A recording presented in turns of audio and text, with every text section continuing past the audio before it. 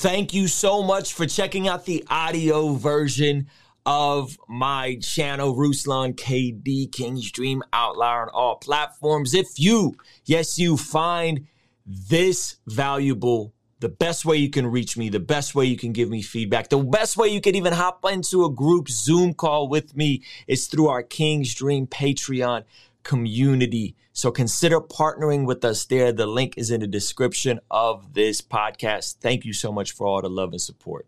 Now enjoy. Ruslan. Super excited to be here with you guys tonight. We're going to be talking about the John Piper article that came out about Jonathan Edwards owning slaves, how to reconcile that. Then we're going to jump further and deeper into unpack this whole idea of reform theology, the tulip. So many good topics we're going to cover today. And so I'm extremely excited to be here with a guest of mine that I want you guys to be introduced to. He runs the Cross-Examined podcast.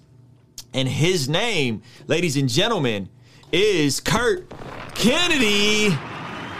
You're here. Yeah. We're here. We're finally doing this, man. Listen, guys, there's certain people you meet that upon like the first or second conversation, you just kind of hit it off, man. And connecting with you, Kurt, as someone that appreciates your podcast, like that was like my first introduction. It was like, right. Whoa, this podcast is fire. And then it was like, let me reach out, and then I go and I'm like, oh snap, he's already following me. Like he knows who I am. And then we started DMing and we hopped on a FaceTime, and it's always awesome to meet brothers that love Jesus, love the Word of God, and are creative and artistic and know how to articulate and inspire, man. So I'm super excited. I'm super excited for my audience to get to know you here a bit. So let's jump into who you are briefly, because you come from a Reformed background, and we'll get into kind of what that means theologically. So just folks who've never heard of you, just who are you? What do you do? And tell them about yourself. Yeah, so I am. Well, first, I'm glad to be here, brothers. Good to jump on this with you, man. We have had some really good conversations over the last few weeks, so it's good to be here. I'm a supporter of what you do, man. Appreciate you, brother. Your perspective and your show. Only thing I'm not appreciating is I look like the Sasquatch right here beside you, man. You look all clean cut with the nice lights on. You got the cool bookshelf behind you, right? Which makes you look way smarter. The standard bookshelf for a dude who's a Christian, right? I'm over here, my dreads aren't done, man. Golly, I wasn't even thinking when I said I'd come on this joint. But listen, I'm Kurt Kennedy. I am a husband and a father. Above all, I got a wife that I've been married to for 17 years on the 29th of August. And I got 3 boys, 13, 12, and 10, taking my oldest son on a trip tomorrow, man. Excited to do that with him, spend a couple days with him. Wow. I'm also a pastor of a local church just outside of Washington, D.C. Okay. So the church is called Solid Rock Church, and I've been there for 13 years as a pastor. I've written a couple of books. I've been a Christian hip-hop artist. Some people knew me formerly as Voice. This is back when I was, if you remember, I rapped at John Piper's church years ago in 2006 and did all of that. And then I turned into Kurt Kennedy after I took a couple of years off from music, because there were different shifts. Voice was more describing Reformed theology through music, and Kurt Kennedy was more the ex-street dude that got saved. And so I really wanted to just shift focus. And so I've been Kurt Kennedy musically and just artistically since 2014. I do a podcast called Cross-Examined. It's not a YouTube podcast. It's mainly just one that you listen to audio-wise.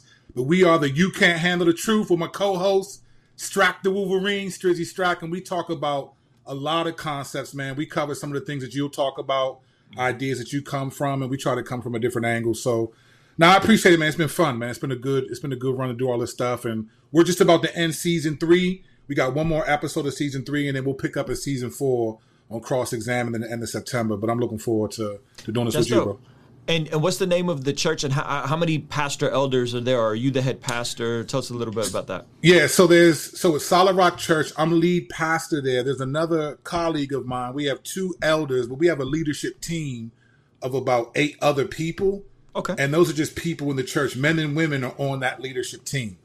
And And we're in process, hopefully this fall, of installing a few more elders. We're a few hundred people, so I don't want to have like so many elders that, and then with COVID, it's so affecting your ability to do church. Sure. That I don't want people there not with nothing to do. I mean, there's just certain things where a lot of ministries is just kind of happening differently because of COVID.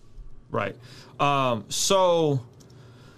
Let's get into this John Piper thing, man. He was trending on my Twitter. I don't know if he was trending on Twitter, but he was trending on my Twitter. Mm-hmm. And I saw some stuff. I sent you an article that I had read. Yeah, and,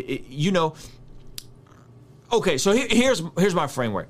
I think any hero in the faith that I look at in the scriptures and outside of the scriptures is flawed, right? Like they're going to have issues. I mean, Martin Luther, the Protestant reformer himself, said some pretty wild, like anti-Semitic things in his lifetime, right?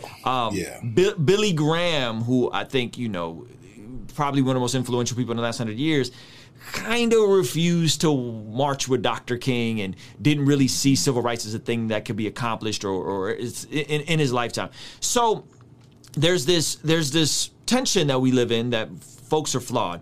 John Piper seems to write this article about Jonathan Edwards, who's very respected by the Reformed community, and seems to kind of downplay the fact that he owned slaves, downplay the fact that, and I don't say downplay, but kind of justify that because he was bringing them to Jesus and because he treated them well, and it got real murky. So I want to hear from your perspective on this whole thing. You know Piper personally, and what do you? And Piper, I feel like, has been an ally with the book he wrote about racism and his heart for racial reconciliation. Yeah, Bloodline. So, tell me, what do you make of all this? And people saying they're coming down too hard on Piper and this whole thing. So, what do you make of it all?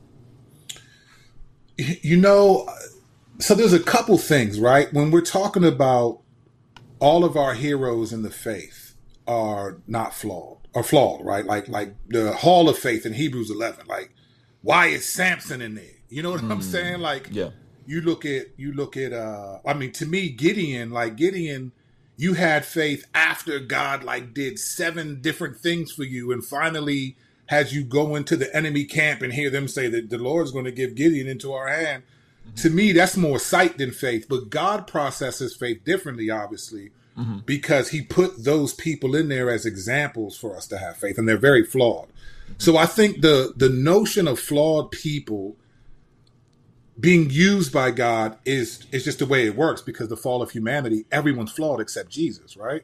Amen. The challenge, though, here's the challenge, though. The challenge is, did the flaws of the people in the Bible inspire other people to commit those same flaws?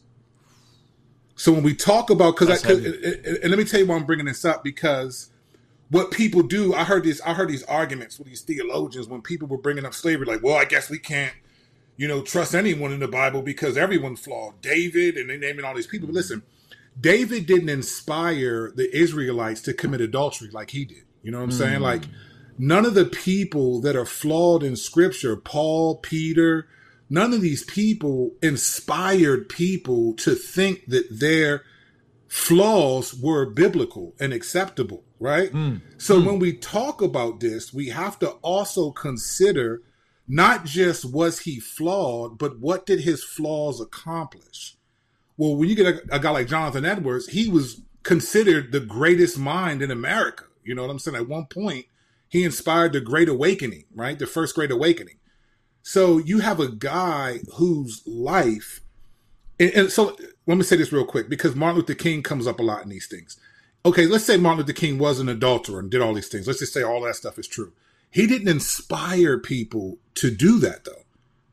So when we talk that's an important distinction that you just made right there. That's an important distinction. He didn't inspire people to do that. He didn't teach that what he's doing is biblical, right? So when you look at a guy like Jonathan Edwards and George Whitefield, but we're saying on Edwards because that's what we're talking about, he inspired generations of people to think that how they should view a core doctrine like the Imago Dei, the image of God, was lessened. It was unbiblical, right? So when we think about him, I'm all for, hey, I'm flawed. I got people in my church who say that's my pastor. And sometimes I'm like shiver every time they bring that up, because it's like, oh, they're introducing me to their moms and their dads. Yeah. This big black X Street dude, like, oh, looking like Fat Albert. Hey.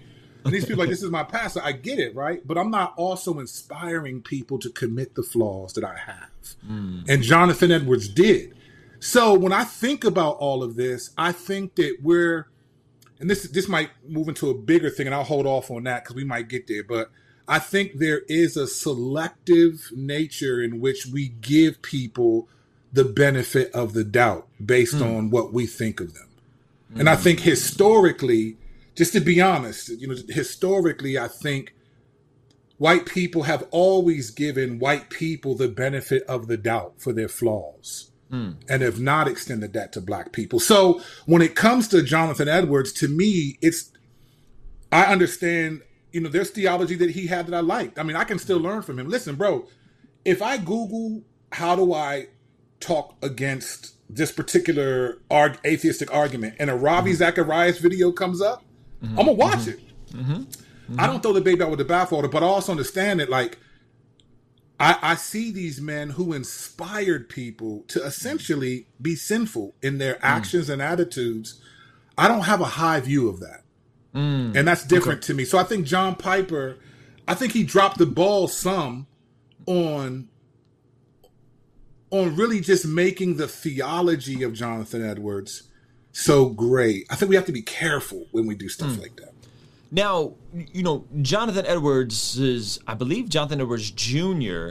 and some of the people that came after him did end up becoming abolitionists and went towards helping, end slavery in America. They were a part of that movement. And so I do think it's important to also juxtapose the fact that, yes, some of his views definitely seem to be off, yet somehow the next generation was inspired to abolish slavery. You know what I mean? And I think that's huge. And sometimes that isn't talked about enough, right? Sometimes it's just like, well, the Bible was used to, indoctrinate people into this systemically racist thing with slavery and all this stuff and Jim Crow and all that kind of stuff. But we also kind of missed that, well, there were a lot of Christians who were abolitionists that actually did work to take this whole thing apart. 100%.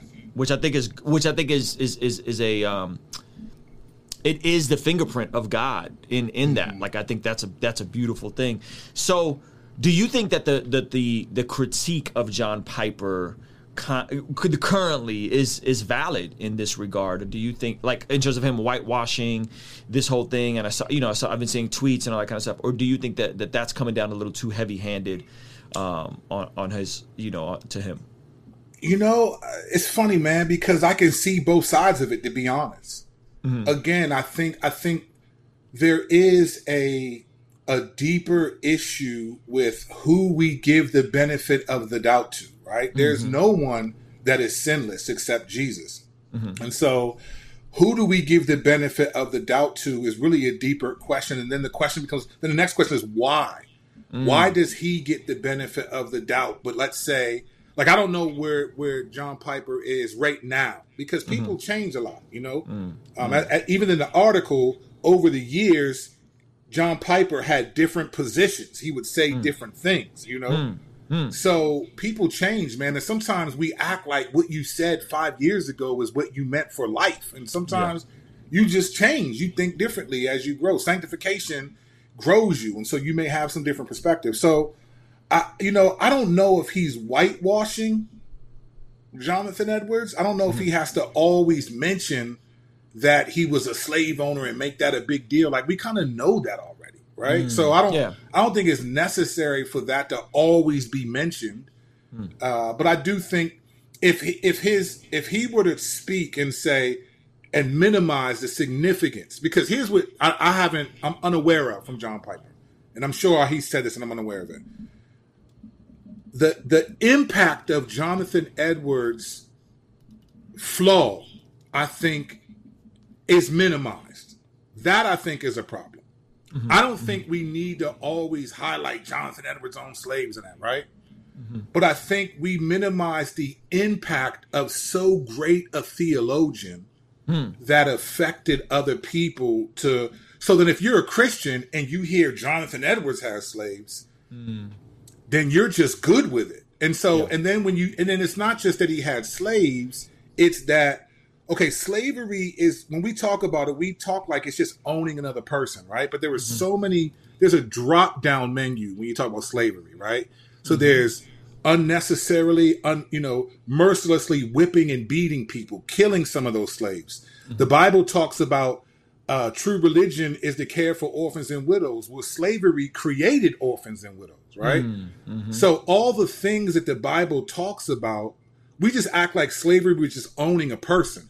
So if I'm a Christian and I hear this great theologian, Jonathan Edwards, owns slaves, do you separate the treatment of those slaves versus the ownership of them? Or do you say the whole kit and caboodle, right? The whole way you treat these people, he agrees with, and I'm not aware that distinctions were made in his writings. So again, when we think about this stuff, I can understand why John Piper wouldn't be like, I need to highlight this every time. But I do think that there is a minimization and bigger picture and period of the reverberating consequences of slavery and Jim Crow. A lot of what people are arguing today aren't even those issues, but the consequences of it. That's good. So let's get into Reformed theology. There was a time where the majority of Christian hip hop and a lot of folks were Reformed. I was one of them. That was a big movement. There's a rich history there, right? And it's post the Protestant Reformation with Martin Luther separating, and then years later you have John Calvin in the mix, and then Joseph Arminian kind of responds to John Calvin, and then we get this tulip 50 years after John Calvin dies, which is really interesting in the timeline of what we would call like Reform, because even that's a spectrum, right? Like what is Reformed, what is Lutheran, what it was so the Calvinist. Calvinist, right? Which is a title you don't personally ascribe to. No. So there's this timeline of like you have Luther, you have John Calvin, again, both of which were flawed. I think John Calvin was a part of having, or I don't say he did it, but having somebody burned at the stake that he, was a heretic. So there's some stuff going on there. He dies. Joseph Arminian is on the scene. Then 50 years later, we get the 5 points of Calvin. And it's like this protest, then more protest, then the protest to the protest to the protest, and going back and forth. So from your vantage point, how would you describe Reformed theology? And then I do want to get kind of into the tulip, and you share with that.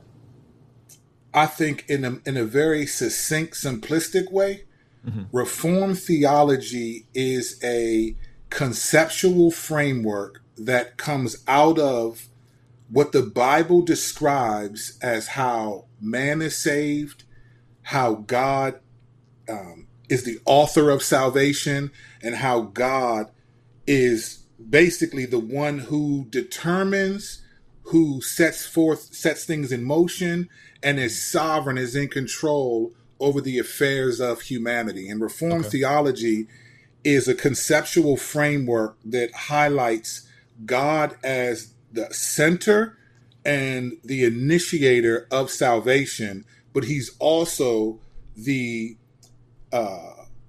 keeper of of that salvation as well. So that's the way I'd say it in more simple terms. Right, and there's also a soteriology around it initially, that God's 100% responsible for salvation. Now, there's some people that would say like, John Calvin didn't really embrace Calvinism, or John Calvin didn't fully embrace the tulip. Where would you fall on that spectrum in terms of Calvin and Calvinism? And then is there a distinction between John Calvin and Calvinism? So this is going to sound wild. I just, who cares? Like, it doesn't really matter at the end of the day, because what does the Bible teach, right? Like, this is why, so you mentioned this, and I want to say why I don't subscribe to being a Calvinist, because some people are already marking me as like, oh, this dude is I don't use the term Calvinist because Calvin didn't write scripture, right? So all Calvin did was explain some of the truths of scripture at a crucial point in in redemptive history where a lot of people just didn't have access to, didn't know how to read, didn't have access to Bibles. And you got, the Reformation, which it was all the Catholic Church was controlling everything. And so Calvin just explained truth. If anything, I'm a Paulinist, right? Because Calvin's writings were Paul's theology. So for me, he just organized it in a way, and then his followers afterward to try to simplify, something, because Reformed theology is a very, it's a very robust sort of intellectual theology. It's not just a simple thing like, oh, I'm once saved, always saved. I'm just saying, like, there's so many components to it. So I don't think Calvin, I think with people, the stuff about did Calvin embrace this and didn't embrace that, I think Calvin believed the scriptures and he taught to the best of his ability what he thought scripture meant. And his institutes and all that stuff lay out clearly. I think Calvin, would probably subscribe to the tulip and the things that were developed after him. Okay. But I think a lot of it is less about, like, Calvin tried to teach what the Bible taught. And I think that's what it really boils down to. We get into these, okay, I'm with Paul, I'm with Apollos, I'm with Cephas, I'm with, and that's why I just like, I don't know. Yeah. Yeah. So, because I think even within Reformed theology or the tulip, there's a spectrum there, right? There's a broad spectrum there. And when it comes to just the way the tulip is laid down, like it starts at total depravity, right? And I think that's a very interesting place to start because, the scriptures start with the Imago Dei. The scriptures start with God creating people in his image, saying it was good, and then the fall, right? So it's like it almost starts at like, well, just people are jacked up, and that's what it is. So right. I'm kind of curious from your perspective, like, would you ascribe to a double predestination? Are you, because we can say God is sovereign, or is God fully in control? Do you line up with like a determinism, or a God is ultimately sovereign the way a king is sovereign over a nation, and then we still have responsibility and choice within that nation, right? Because I think if we think of the gospel, obviously God initiates this entire thing from creation to sending Jesus. Clearly, he's at the helm. Clearly, he's omnipresent, omnipotent, all-powerful, all-knowing, right? The whole bit. But I think when we start getting into that, like there's such a wide spectrum within Calvin, I'm going to say Calvinism, but within that world, where would you kind of fall with some of that stuff? So the reason why I'm laughing is because, like, a lot of this stuff are tensions that I don't think the biblical authors wrestle with. Okay. So like when you look at like Romans 9, right? Mm-hmm. Paul does not, when Paul talks about, I wish that all Israel was saved. In fact, I would give up my own salvation for the sake of these people, right? Yeah. But he never blames God when he gets to Jacob I loved, Esau I hated, right?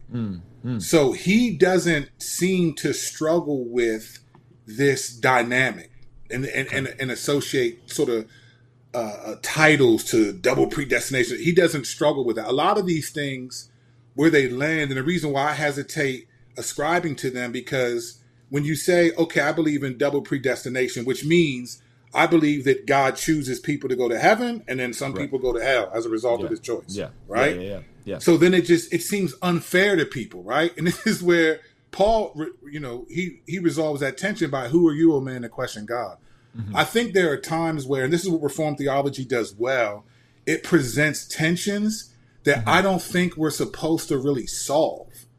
And so in a lot of these things, I agree. I think that God initiates salvation. I do not think that it's possible in the Bible, at least from what the Bible says. Go to Ephesians. Even if you go to just the fall, and it's like, okay, this woman will give birth to a seed.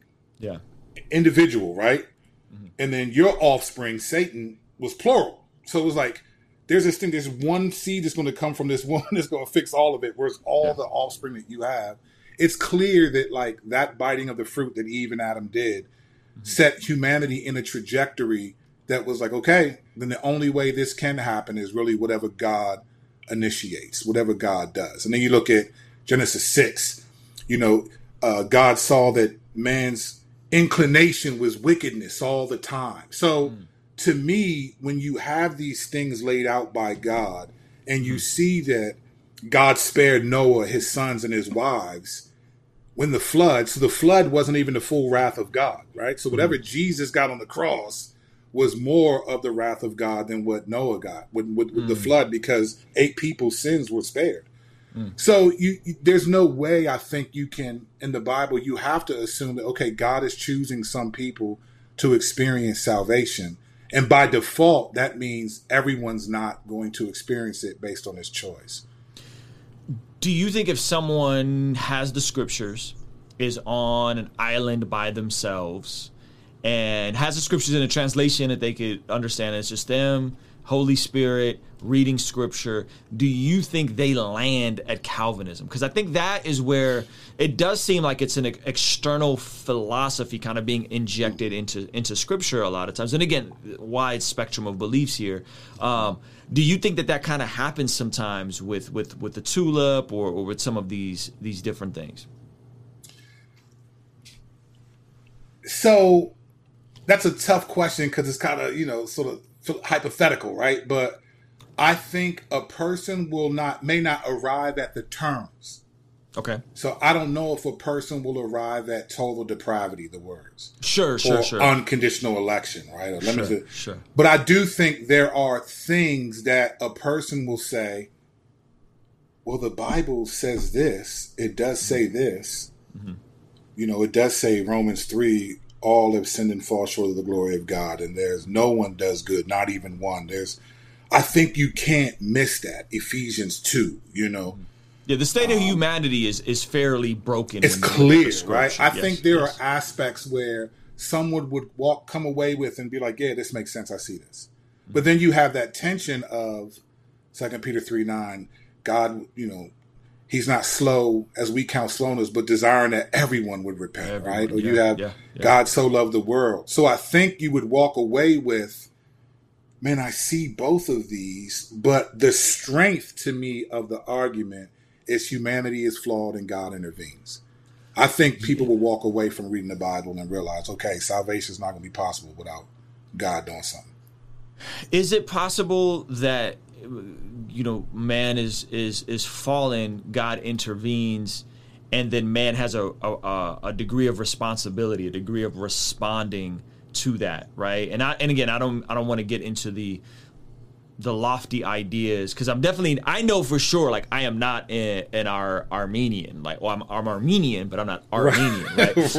Like, so I'm not that, but I'm also like, I also can't rock with all 5 points of the tulip, right? Like, I think the tulip kind of puts a little sauce on original sin. Like, I think it kind of goes the extra mile, because there's a lot of verses, and then it's like, there's also stuff in there about, folks in Acts who do make some sort of decision or do something good, right? Or obviously the hard one is like the limited atonement, right? And then you got guys like a Driscoll kind of found like a little limited atonement. I'm a 4.5 point Calvinist, right? Wow. So like, it seems like there's a spectrum there. Like, I would probably say like, oh, well, I'm a 3 point Calvinist, right? Like, I don't really rock with like. And again, and maybe this is semantics. Maybe this is like me hearing Paul Washer repeatedly say, utterly depraved, man hates God, right? And I'm like, okay, yes, like Romans says there's a hostility to the things of God, but like when you start saying you're born hating God, and then God regenerates you, and I'm like, I don't think my 4-month-old hates God. Like, I don't think my 6-year-old hates God. Now, is their flesh hostile? Maybe. Will it grow more hostile? Maybe. But so you see what I'm saying? Like, so I think that's the part where there's a tension there that and I also think we're made in the image of God, and we have eternity written on our hearts. I think according to Ecclesiastes, and we know right from wrong, and we do desire some good things. We have a consciousness, the moral law or the common grace of law is written on our hearts. So like, how do you kind of maneuver through some of that? Yeah, man, I know what you're saying. I wrestled with a lot of that when I first came to Reformed theology. I think so. The hostile to God kind of language, right? I think we have to think about, okay, what exactly is hostile to God, right? So it's sin, like the desire to sin. Like when we look at Genesis 3, what the fruit was, what they inherited, what Satan tempted Eve with was, you will be like God, determining good and evil. Not just understanding what it is, but deciding what it is, right? That was the temptation. If you notice, he never says, aren't you hungry? Doesn't the food look good? Those were all things she tempted herself with, right?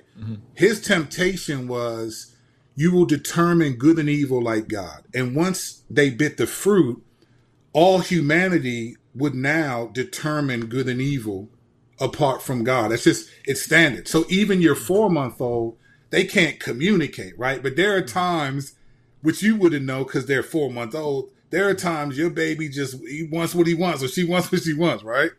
And that's a decision that even with that young mind, that person is saying, I want what I want. And so when you look at like David in Psalm 51, in my womb, you know what I'm saying? I sinned even in the womb. Like what he's describing is, I understand that even before I was born, I sinned against you. Like I wanted what I wanted just by the nature of the way I was created.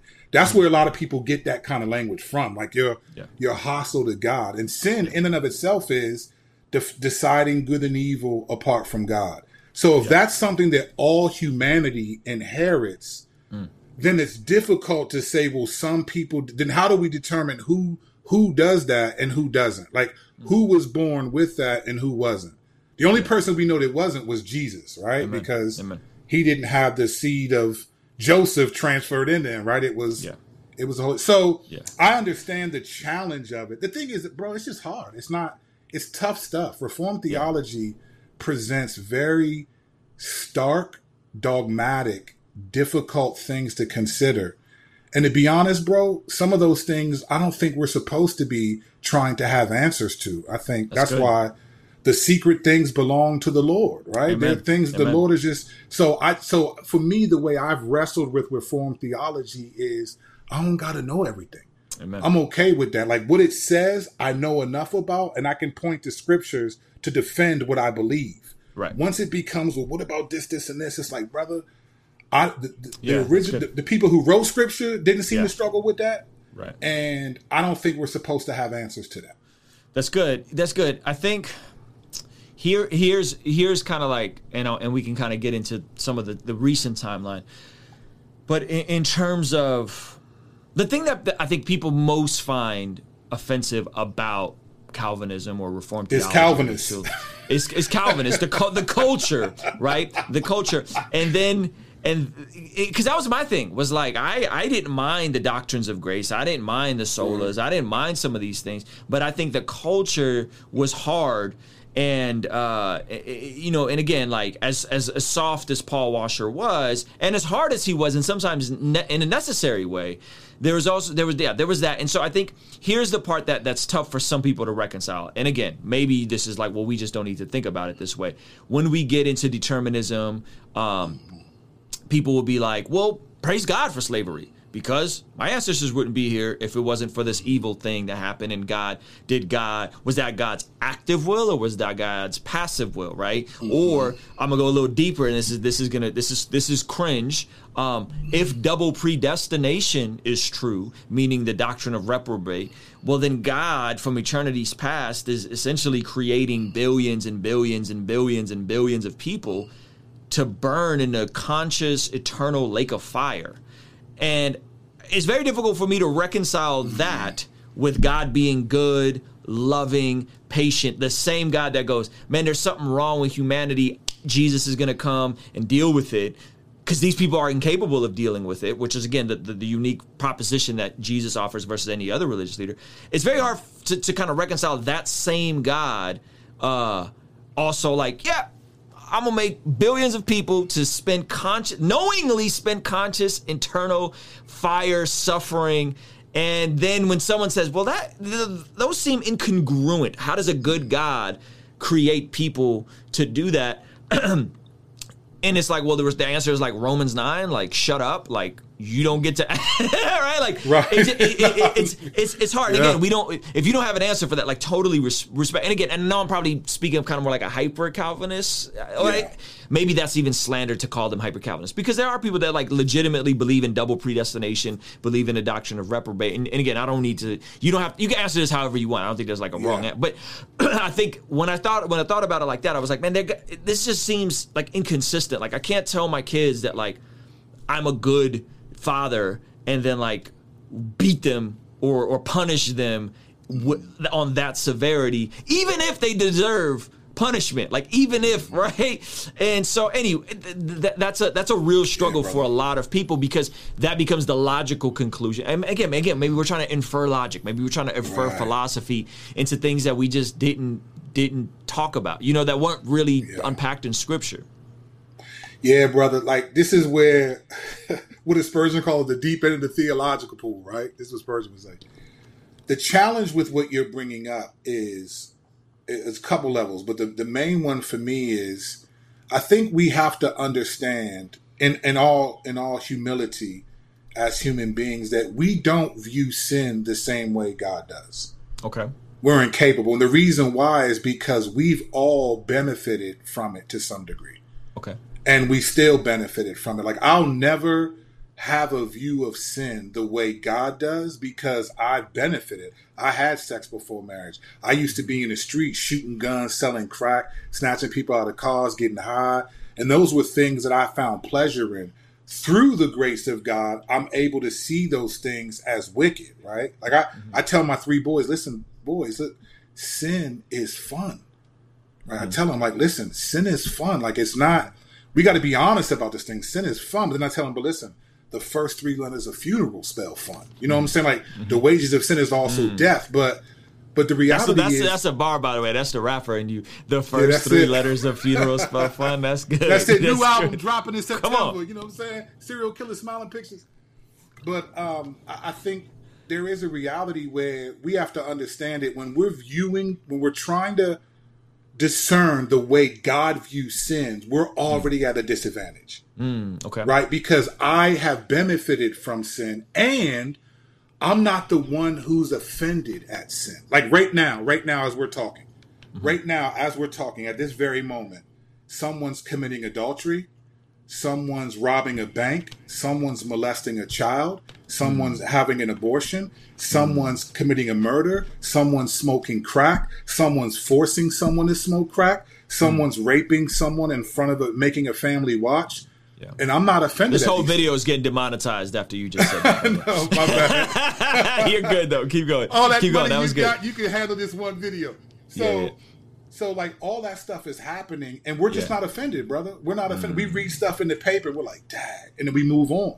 Let me go play with my kids. But God doesn't do that. So he's the only one that's offended every time a sin happens. And because of that, when we're viewing how he views sinners, we have to understand that, like, God's perspective on every sin is every time billions, trillions of sins happen every day, probably every moment. And they're always against him. Always against him. This is why David said, against you and you only have I sinned. Of course that's not true, David. You sinned against Bathsheba. You sinned against Uriah. You sinned against Joab. You sinned against all of Israel. But he understood it's vertical. So when we're talking about God creating people and them sinning, the 2 things we have to consider is, one, we don't see sin the same way. So we're not going to have the same solution because we're not even offended by a lot of that sin, right? 2, we have to also understand this. Like, when people talk about, like, double predestination, God choosing people to go to hell, how come those same people don't get offended that Jesus chose to take the wrath? Like, when we think about election, you have to remember Jesus chose himself. So that's an election we need to talk about. He chose himself to receive the punishment. When you think of any way that God could have created salvation, there's he could have decided anyway. Look, when he told Satan that he's going to bruise your head, salvation could have been, you got to step on 100 heads of a snake and then you're saved. right? He could have done anything he wanted. But Jesus actually chose to take hell, to experience the full wrath of God for people. That means he elected himself. He chose for himself to experience that punishment so that many people that deserve it wouldn't. We have to also consider that as well. Like, it's not like if the cross never happened, brother, then I think there's a lot of good arguments against God's goodness because he did this. But because of the cross, man, he chose himself to. And if anyone thinks the cross was an easy thing for Jesus, take a peek at that Garden of Gethsemane. Yeah. When Jesus is saying, take this cup from me, and then an angel comes to strengthen him, and then even more drops of blood come, he prays even harder. Yeah. It wasn't easy. So we have to think about stuff like that when we're considering something as challenging for us as double predestination or God creating people in order for them to be doomed. It's not just Romans 9. Yeah, it's deeper than that. That's a fair answer. And what I appreciate about you, brother, is that you don't seem to have like, you're firm in these convictions, these positions that you have, but there also seems to be a humility where you don't think everybody that's not reformed is a heretic. You know what I'm saying? Like I don't rock with the tulip all the way, right. and I tell you that, and you're not gonna be like, oh brother, I don't know, man. You gotta watch your doctrine, man, because right. So I appreciate it. I appreciate that about you, and you know why though? Because Reformed theology is not the gospel, though. Come on. People didn't have to believe in total depravity, unconditional election, limited. They just had to believe that what does Romans 10:9 say? If you confess with your mouth that Jesus is Lord and that he rose from the dead, you will be saved. Amen. Reformed theology is not the gospel. Amen. It is a conceptual framework to help me understand the theological way that things like salvation, the fall of man, these things happen. It is not the gospel. You don't have to believe Reformed theology. The thief on the cross was not like, think about what he said to Jesus. Hey, you didn't do anything wrong. You don't deserve this. And remember me when you come into your kingdom. He was the most atheological person in the scripture. Yeah, and Jesus said to me, today you'll be with me in paradise. He's in. Yeah, he's in. I think people, this is why Calvinists be tripping. Like, we act like, that's why I know because I don't call myself a Calvinist. But it's like, fam, if you really are a Calvinist, right, and you really believe in Calvinism, then you should be the most humblest person because you know God chose you. What are you boasting for and arrogantly judging people for? God chose you if you believe your own theology. So a lot of Calvinists, to me, don't even believe their own theology. Because if you can be arrogant and you're a Calvinist, then I question your Calvinism and maybe your Christianity. Whew. You shouldn't be arrogant. Said it. You said it. I didn't say it. You said it. Okay. My last gripe about Calvinism. My last gripe about Calvinism. I promise you, because people kept pressing me about having, someone that's reformed on here and an accurate representation. I'm like, man, I don't know who better than Kirk Kennedy. Let me, So anyway, so this, and again, maybe I'm not connecting the dots properly, right? So you help me process this. Our church has been everything. The church that I'm currently at, I've been at the same church for like 18, 19 years, right? So we started out like, church plant, emergent. We're trying to like be cool and hip. And then it went like kind of more charismatic. And then it like swayed hardcore on the tulip. I mean, dude, one of our pastors who then went on and planted his own church. I mean, we kind of had a church split because of this, right? Wow. He went on to plant his own church from our church.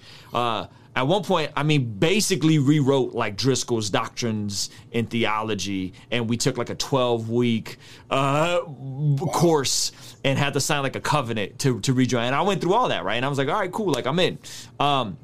But I had this conversation with me, and it broke my heart. And this is not an indictment on him as a person, in case he's watching this, because I love the brother dearly. But we had this conversation, and it was around the time, Kurt, I come from poverty. Like, my mother's a, single parent home. Mother's an alcoholic. Dad wasn't in the picture. We come here as refugees. English is my second language. A lot of baggage, a lot of trauma, a lot of just being dumb. And around the year 2010, 2011, I started discovering financial literacy. And I sat down with our Reformed pastor and I said, yo, like, man, I'm going through this stuff. It's amazing. We're paying off all this debt. This is great. Like, I think we should take the church through this FPU program, this Financial Peace University. Not an endorsement of everything Dave Ramsey's ever said and done. Miss me with that. But I'm like, yo, I think this stuff is good. I think it could be valuable. And I think there needs to be some practical utility for people who are followers of Jesus so that we could take responsibility, make better decisions with our finances onto the glory of God. And he was like, yeah, I just don't think we need any more courses. And I was like, what do you mean? Like the gospel is amazing. I mean, I'm with you on the theology. Like I was there. I was probably 4.5 point, right? And he said, I just think people need to preach the gospel to themselves.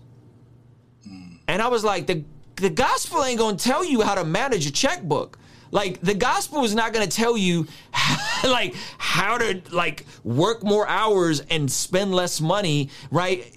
You need some kind of tactical things to walk through, and we had walked through, and we were on the other side of this, and he just kind of blew it off, and to me over spiritualized it.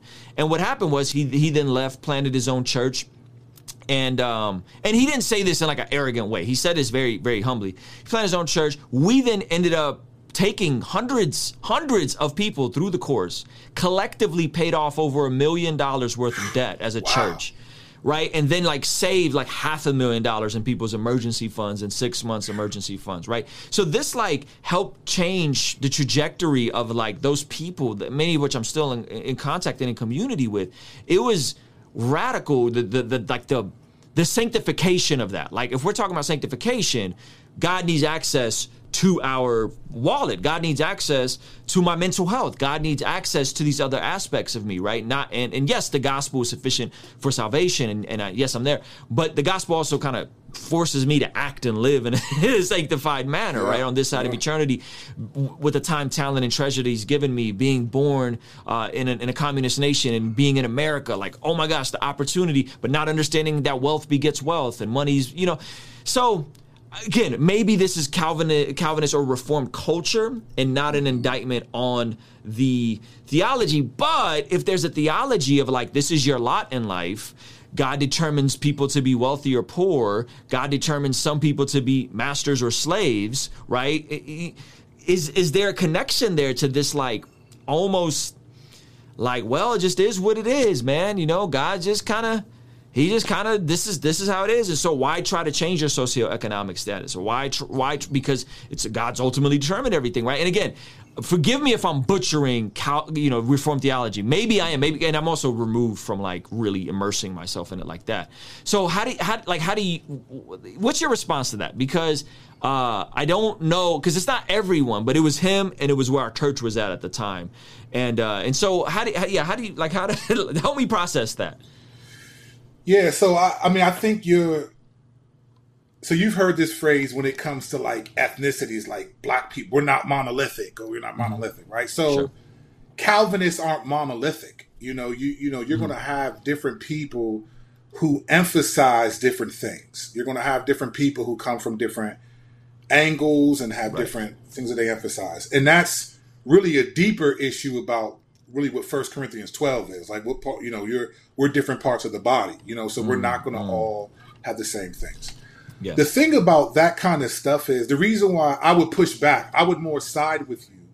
Okay. And the reason why is because, there's a difference between God's sovereign and I know the future that God has prepared. There's a difference. So just because I may be poor now doesn't mean that that's what God has. I'm supposed to just stay that way, right? I get that in 1 Corinthians 7, it does highlight however you've come to know the Lord, stay in that place, right? Yeah. But we got to look at the overall context of that statement to really do that. I don't know. So you could say the same. People use the same argument with evangelism. Well, what's the point of preaching the gospel then if God's the one who saves them? Right. Now, this is for me personally, right? Election and God's sovereignty in choosing people promotes evangelism to me because now I know someone's going to believe, right? And you look at Acts 18, right? Paul was afraid to go to Corinth. The great mighty Paul was afraid, bro. And so God appears to him in a vision and says, "Look, no one's going to harm you. go preach the gospel. I have people in that city. He wasn't saying there's Christians there. He was saying they're going to be people who respond to your message that I have chosen to believe. Yeah. So, and that gave Paul confidence to go to Corinth. That's Acts 18, right? So we don't know, just because I am this now, I don't know what God has planned out, right? I don't know. So my job, this is Romans 12, do not be conformed to the image of the world, but be transformed by testing, you may discern what is the will of God. Like, I don't know what the will of God is. For me, when I hear you talk about what you're doing, I think Galatians 6:10, as we have opportunity, do good to everyone, especially those in the household of faith. So how is that not an application of doing good to believers? And I think sometimes we get so theological that we forget that, like, this thing has to be lived practical. Yeah. I got to live like a human being around people who are not theological, who are not thinking This is why Paul in Acts 17, he was philosophical in his gospel. And then in Acts 26, in front of Felix, King Felix, he shares his testimony. It wasn't all, in Genesis, this, and it wasn't all theological. They were like, no, let me use what I got to get the message out. And I think sometimes Calvinists or Calvinistic culture, Reformed culture, has this real sort of dogmatic way that this has to be done to please God. And it's like, fam, you don't know that. So I think these things that can help people be better stewards and really not have the financial burdens, which we know the enemy uses that significantly to cause divorces and for people to really sin. Like that, to me, that's a skill set to me that I think that's biblical equity in what I call, people think equity is like equal outcome and they push back against that. Biblical equity is equal have some, right? That's what Acts 2 was. Everyone gave what do you need? You need 2 cloaks and a belt? Okay, give them 2 cloaks and a belt. What do you need? Shoes and food for a week? It wasn't everyone has the same thing. It was everyone has something. Yes. And so I think we need to bring our gifts, man, and our talents. And that's, and say, hey, if you can do that, man, do it at my church. Hey, let me know, brother. We'll fly you in. Like, let's get it. Like, let's do that because we can do more for the kingdom. So I don't understand Reformed people who think like we need to push back on these things. I just don't get it. Yeah, that's good. That's good. And that's helpful. So let's talk about kind of the history of what we've seen, like this modern Reformed and Restless movement and what is seemingly could be like, God forbid, but could be like almost another like great schism of the modern church today, right? The church has a robust history, before the Reformation, the all of these different branches, all of these, because people think like before the Reformation, like, oh, it's just Catholics. You know what I'm saying? Well, it was like, it's a little more nuanced than just that. You know what I'm saying? And so now we have all these different Protestant denominations, and the Reformed and Restless movement starts kind of bubbling up. And it goes all the way back to John Piper's talk at Passion in like the year 2000. It was outdoors, it's raining, and he gives this talk about not wasting your life, and these women who died as tragically as missionaries, I think. And he's like, well, they didn't waste their life. Wasting your life is retiring and going and living in Florida. And so you kind of get this initial Reformed movement here in North America, this revival of Reformed theology, which was a blessing to me, like to think deeper about these things, and it was good. You were kind of on the front end of that, like you helped bring hip hop to Piper's church. You were, the Seashells. Thank you so much, the Seashells. So tell us about like the little history of it and how and kind of where we got to now, because at one point it seemed like everybody was unified. And then as things started coming apart, we started seeing some of these faces even of this movement deconverting or deconstructing. And it seems like there was a specific moment in time that happened. So just give me some of the brief history, your interaction with it, because I think there's a lot to unpack here. Yeah, brother, there really is. So let's make sure that let me say this so that it's clear where I'm headed.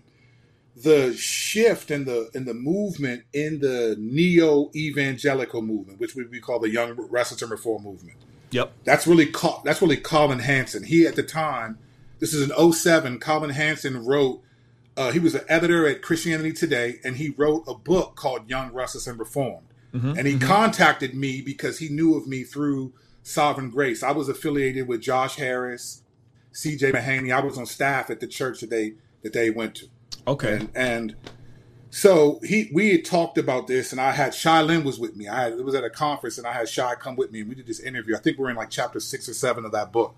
But that movement, the split of the schism that's happening is less theological and more sociological.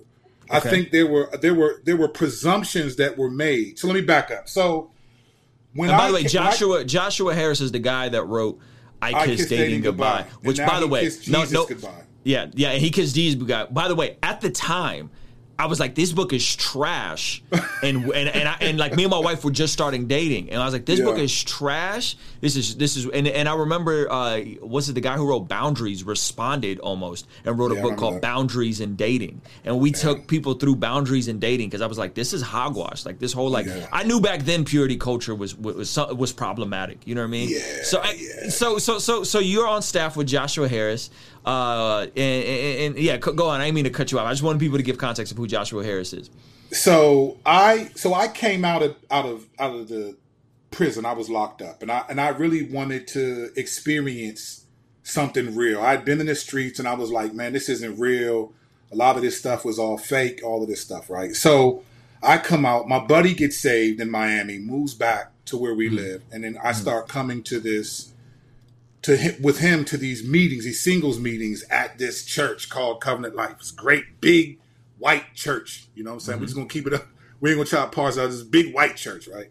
So I show up, just a straight ex-gangster. So I'm processing all of this like, whoa, this is different. And as over time, I became a member of the church, really because I feel like the Lord, after a conference I went to, it was a conference of thousands of people, and they told me they were going to be girls there. I was single, so I was like, "Oh man, let's hit that joint." You know, what I'm saying? I got to face every mother with love. So I was like, "Let's hit that joint." So I show up, I walk into the auditorium, and it was like thousands of white hands up in worship, and it was like I felt like a pinch of pepper and a pound of salt. And I remember I was like, "You got to be kidding me!" And I was counting. This is when you know it's bad when you can count your ethnicity. I was counting black people. I was like 1, 2, 3. It was just like, this is crazy, right? But over time, I was like, these people are genuine about their faith, even if I'm different from them culturally. So I started to go to the church, and then I started to understand sort of this segment of white evangelical culture. And I noticed that in that culture, there's a lot of people. So I was rapping. I started to rap. I dropped an album in 2005. And then Chuck Stedham, who was John Piper's worship leader, contacted me. He saw me rap at a conference, asked me to come rap at Bethlehem Baptist. So October 2006, it was me, my DJ, he used to run Lamp Mode, DJ Essence, Josh. Me, Esso. That was the Esso. To Esso. Yeah. That was Esso. It was me, Esso, and I had my other man who was from my church, Mike Wazowski. His name was Jake. So we used to travel together. Esso, me, and Jake, we were like the first people to one of the first without a label. I wasn't on the label. It was just me. I was voice, and they were with me. So we go to this church. We rap at the church. And I noticed, so after that, the video got on YouTube. Justin Taylor put it out. And then it went a little bit viral for back then. It kind of blew up. I was in magazines. I was in all this stuff, radio. And I was like, wait a minute, man. I'm new at this stuff. Guys like Shai Lynn and other people, Christ-centric, Evangel, to me, one of the greatest lyricists in secular or Christian top 5 that are alive. I was like, these guys, apologists these people been doing this longer. So I started to introduce people, hey, have you heard of these guys? And since Esso was with me, I'd be like, hey, give them your cards, give them your business card, man. So they know. So people, they didn't know about Shai Lynn. They didn't know about Lecrae back then. Because Lecrae was really doing the black church circuit.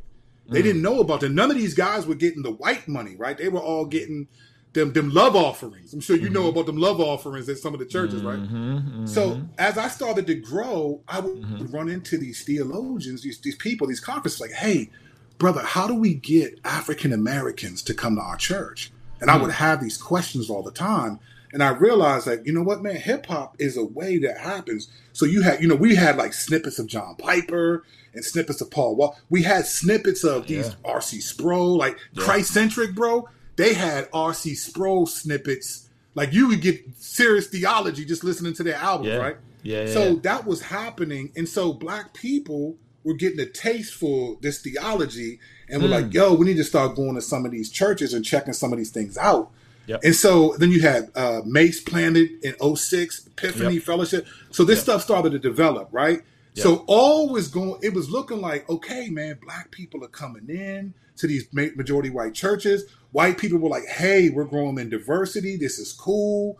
And then all of a sudden, black pastors are being equipped with the Acts 29 network. Right. I was there early at that Epiphany church plant. I remember, I think 2007, right after Rebel came out. I don't know if you were at this event, but they threw a huge block party. And Lecrae was performing. Yeah, so we had the same event. I was with Swift. I was with Swift at that event, and I saw Fanatic again. So I met Fanatic in like 2002 when I first got saved at a Miles McPherson crusade. So I was kind of tapped in loosely. I wasn't reformed yet, but I was tapped into that whole community. It was all happening, bro. We as the breaks were always the liberal Christians back then. Like, we was always y'all the liberal Christians. I'm like, how we liberal? We don't drink, we don't smoke, we don't cuss. Like, you know what I'm saying? So, but because we weren't reformed, that was that. So I didn't mean to cut you off, but go ahead. Yeah. So I remember how dope it was to see Acts 29 coming alongside and empowering and platforming black leaders. I thought that was powerful. It was happening. And then on the other side, so you had Acts 29 doing it, and you had this happening, but then you had like conferences started happening. So you had T4G, Together for the Gospel, in 2006 happened. And it was basically a conference of just thousands of white dudes. And it was like R.C. Sproul, John MacArthur, C.J. Mahaney, Ligon Duncan, Mark Dever, and I'm missing one other person. And Al Mohler. And so at that conference, it was cool, but it was just a lot of just white dudes. And a lot of black dudes was like, man, feeling uncomfortable because it's just the reality. Culturally, like, black people at the time were crossing a lot of cultural lines and also experiencing like the critique of the black church. Like when I did that, we did a lot of critique of the black church, and we would agree with some of those things. So this is happening, right? So then in T4G 08, Thabiti, who was on staff at Mark Dever's church, Cap Bap in DC, he gets added to the teaching lineup. And his first sermon was basically that race is a social construct. I remember, because we hung out all of 2006, me and Thabiti and my colleague who I pastor with now. So I had known Thabiti, we had maintained a friendship. He taught that sermon, and black people were mad at this dude, bro, because they were basically, it sounded like he was saying ain't no such thing as racism because race is the human race, but that's not what he was saying. But he was getting applause and everything and all of that. Things were going well, bro. We were doing conferences together. At that point, Lecrae started to really blow up, and so he became, and then Shy was starting to grow in his platform, and then so there was like, okay, reform rap is accepted in white reform churches, and I played a role in that by rapping at Piper's church, so I was glad to see this happen, and so I became a pastor in 2008 and sort of stopped traveling and touring as much and doing stuff to kind of learn how to be a pastor. And so this is all developing conferences every 2 years. All this is happening, right? Then 2012 happens. 2012 happens, all right? You get Trayvon Martin gets killed. And it was one of the first times, I think people have to remember, when 9/11 happened, 9/11 took away the race relation challenge between black and white people and made it between Americans and Taliban, or Americans and Arabs, whoever we thought were the people. Islam. If you look like that, right? And then you had Obama become president. So it seemed like the race relations in America were like, bro, this is coming together. The church was like growing in its acceptance of the culture of black music, hip hop at least. So this is all happening. 2012 hits, Trayvon Martin gets killed, right? And black people are affected by that. And you started seeing, at that time, Thabiti was one of the only black dudes who had like a popular blog post on like Gospel Coalition. And so there were some other guys, Tony Carter was doing his things and some other guys, but Thabiti was kind of the main dude that a lot of people knew. So he was sharing some things in blog posts, and you started to see these theologians almost like, well, that's not the gospel, right? It's not the gospel. And it was like kind of strange, like, huh? Like that's not the gospel, right? That same year. But by the way, let me just chime in real quick. Yeah. 2011, I'm at Rhetoric, P4CM, Reformed Church Plant, Preston Perry, Jackie Hill Perry, Ezekiel, and I'm sitting with their advisor, and he's telling me like, yo, what do you think about everything that's happening here with everything we're doing with Rhetoric? Are you familiar with Rhetoric, right? Like, yeah. And I'm like, yo, I'm gonna keep it. I'm in the San Diego secular slam team. Like I'm slamming against Rudy Francisco, right? 06, 07. And he was like, yo, what do you think? And I was like, I think y'all need to talk about social issues more. And he was like, what do you mean? I said, I haven't heard anything about any social issue.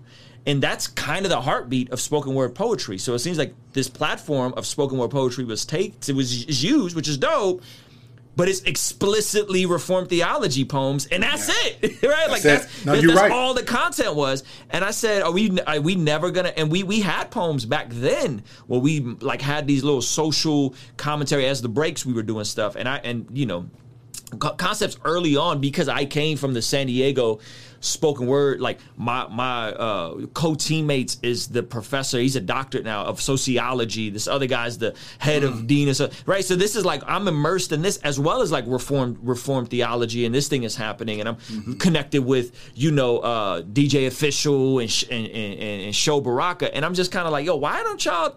Why are we not talking about this? Like, why is this conversation never coming up? And so I remember having that conversation, telling him straight up, like, y'all don't talk about anything socially related. Why? And he was just like, well, what do you mean we don't talk about? So we talk about abortion.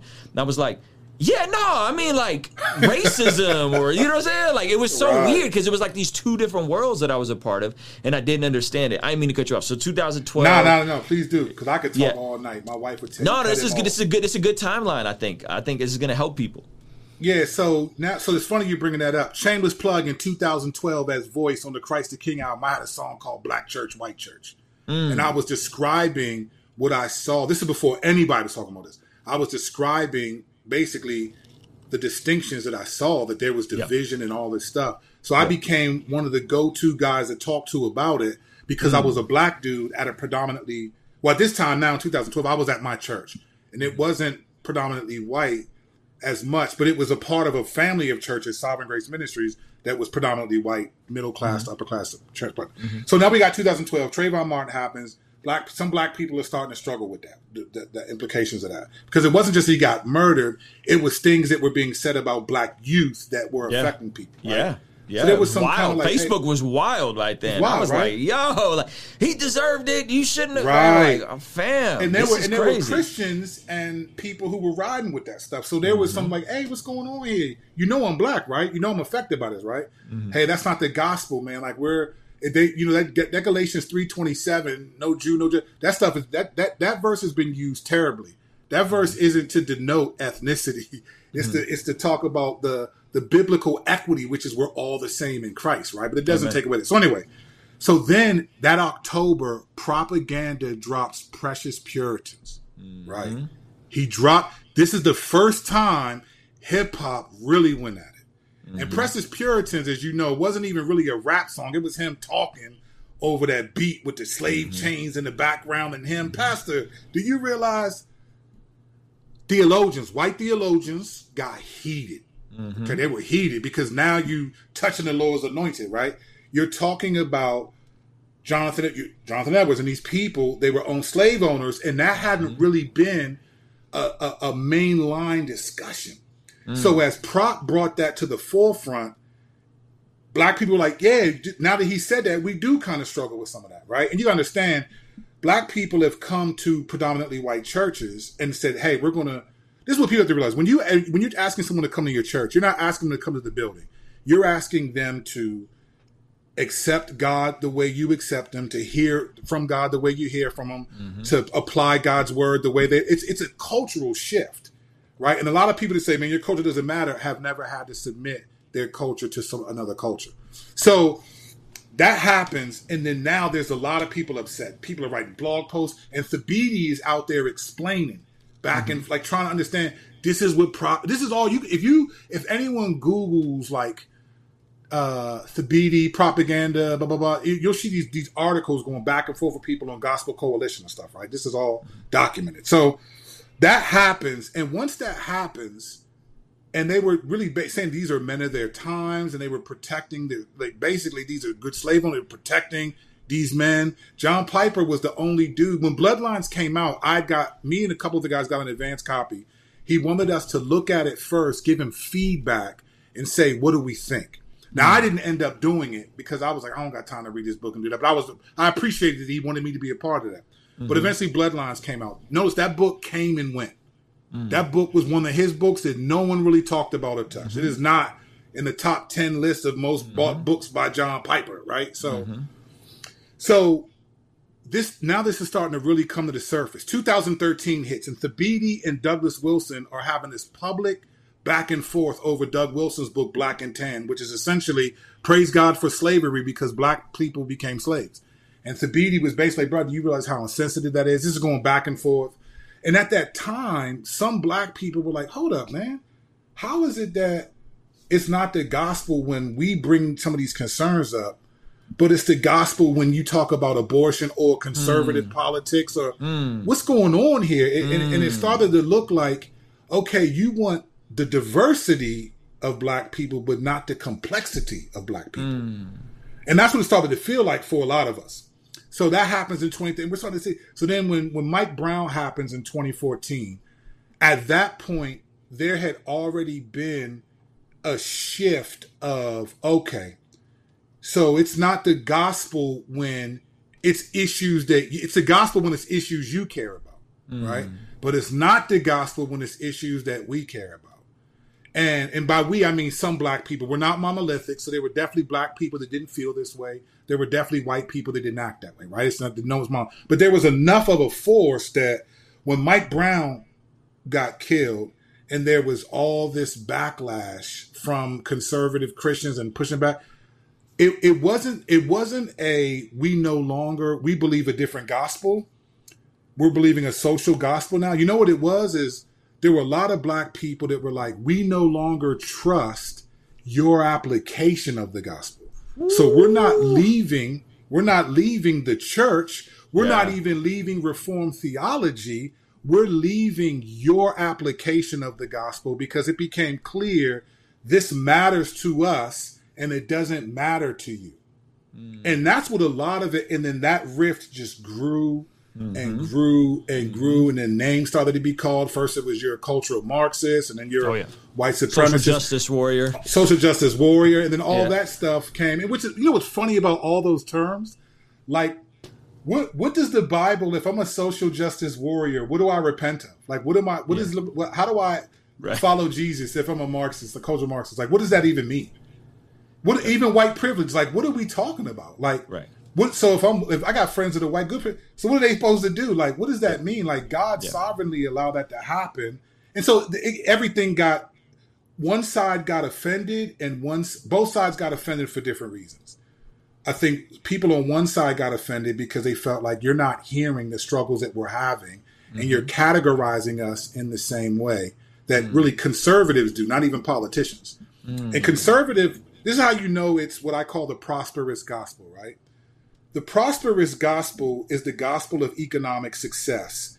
And it views anyone who's not economically successful as sinful, right? So when you talk about, and that's it's the gospel of the American dream, right? So it's the prosperous gospel. And a lot of Christians, theologians are have submitted to this. So that's why you'll hear these critiques of the poor, right? You'll talk about the poor, about my tax dollars, the poor. Like, listen, find a credible translation where the Bible is targeting and going after the poor. Find any credible translation where the Bible describes the poor as they're poor because of their circumstances, because they're lazy, or because they can't tie up their bootstraps. You don't find that. What you'll find is the rich are the ones who actually get warned by the Bible. The poor are the ones who God says, I care about you. And so poor people are here so that Christians can demonstrate God's love and care for them and their socioeconomic status, right? So you see this, but when you're not successful, it becomes, oh, it's a moral issue. Oh, it's because we're the fatherless is in the home. Okay, let's talk about fatherlessness in the home. That's another category where God cares about the fatherless, right? James 1, like true religion is what? The care for orphans, fatherless, and widows, right? So you see this shift happening where a lot of white conservative evangelicals are really fusing sort of American morality and Christian morality and really have a theological gospel, a theopolitical gospel, and a biblical one. Holy smokes. So this is all developing. And then you have guys on the other side who were like, okay, we're trying to stand up for issues of justice that the church historically hasn't really done the best job of. Not that it wasn't there, but it wasn't, like prime example. 1964, when people talk about systemic racism, when did it end? 1964, civil rights legislation. Okay, cool. All right. So then why did it take the largest denomination in America, the Southern Baptists, 31 years to actually apologize for it? So in 1995, at their 150th anniversary, they do a resolution against racism and acknowledge that they had been wrong and that their whole denomination was started based on racism. That's 31 years after systemic racism ended, right? So the church is always behind the 8 ball, bro. Yeah. But because we have truth, we act like we're in front of it. And so all this confusion started to happen. People were going in different directions, not different gospels, but different ways that we're going to apply the gospel. And really, that's just straight 1 Corinthians 12. The arm, the foot, the head, the neck. Right. But because Reformed theology, you alluded to this, can be so stringent, it's almost like everyone has to be a foot. And that's where we're at now, right? So it's falsifiable conviction. If you don't care about abortion, then you're not it better be if you don't care about racism, then it's like, listen, fam, I don't got to care about abortion or racism as the greatest thing. That might not be where I'm led. I might be led over here. I might be led there. I know pastors, man, shout to them, who go to abortion clinics and preach. I've never done it in my life. I've never done a sermon series on abortion. I don't think I've done a sermon on abortion. But I think it's deplorable. I hate it. But I'm not called to that. But there are people to be like, see, you're not, and that's where we're at now. It's like, okay, we are trying to control people's convictions with a prosperous gospel that's not biblical. And we're using race as sort of the microcosm or the excuse, but really it's not about race at all, man. It's about who controls people's convictions and who determines what economic success is. That's why all these conversations are about reparations, about redistribution, about equality versus equity. All this stuff is all couched in financial terms because that's what the Lord is really exposing, what people really care about. Wow. Now, I know I said a lot, but this is all how this all just sort of kind of happened in this way, and this is how I see this stuff we talk about on Cross Examine. We see it, and I was behind the scenes and saw it develop, and I'm still friends with a lot of these dudes. It's like, wow, bro, wow, this is crazy right now what the church is. What do you make sense? How do you make sense of what's happening now? And I'll give you a very specific.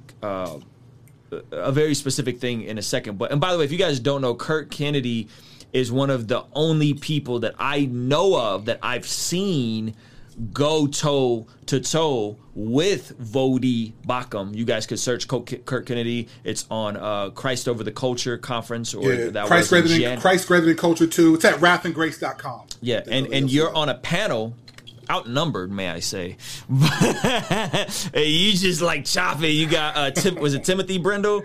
Brindle and Voddie and me. And Voddie are going back and forth of this, and you guys could look that up for yourselves. But I saw this shift happen where I'm hyper entrepreneurial, hyper responsibility, hyper go and build a small business, right? Get out of debt, like clean your life up, love your wife, right? Like, and then I remember after George Floyd, I did like a series, and I was like, listen, like, here are the issues, here's what's happening, trying to just help people process it.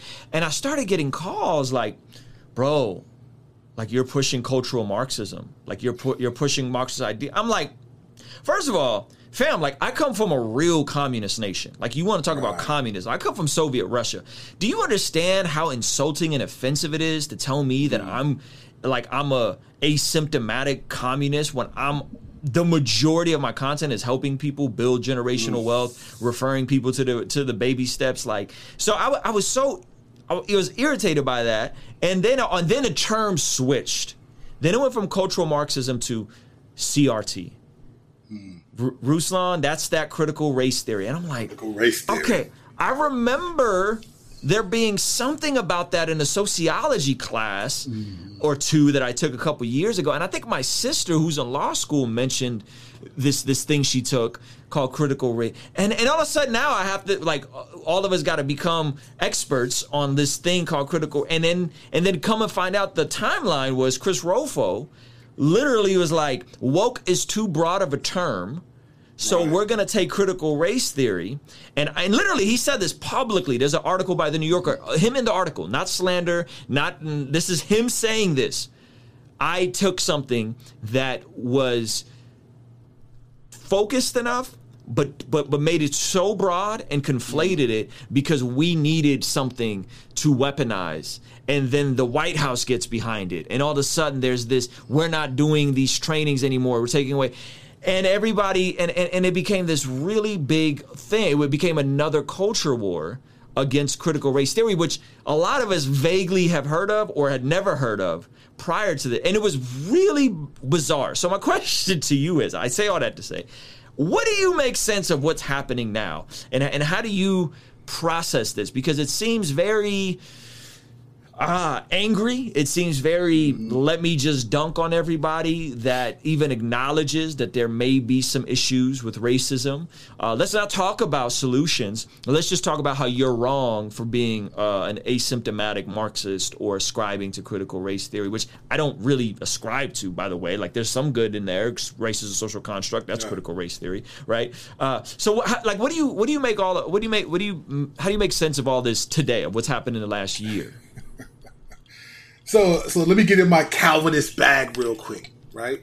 So I think of, okay, God, here's where I start. And I feel like I'm disappointed that I feel like a lot of theologians, these guys going back and forth, Vody included. I've talked to these guys. These guys are, to me, it's all a prosperous gospel to me, to be honest.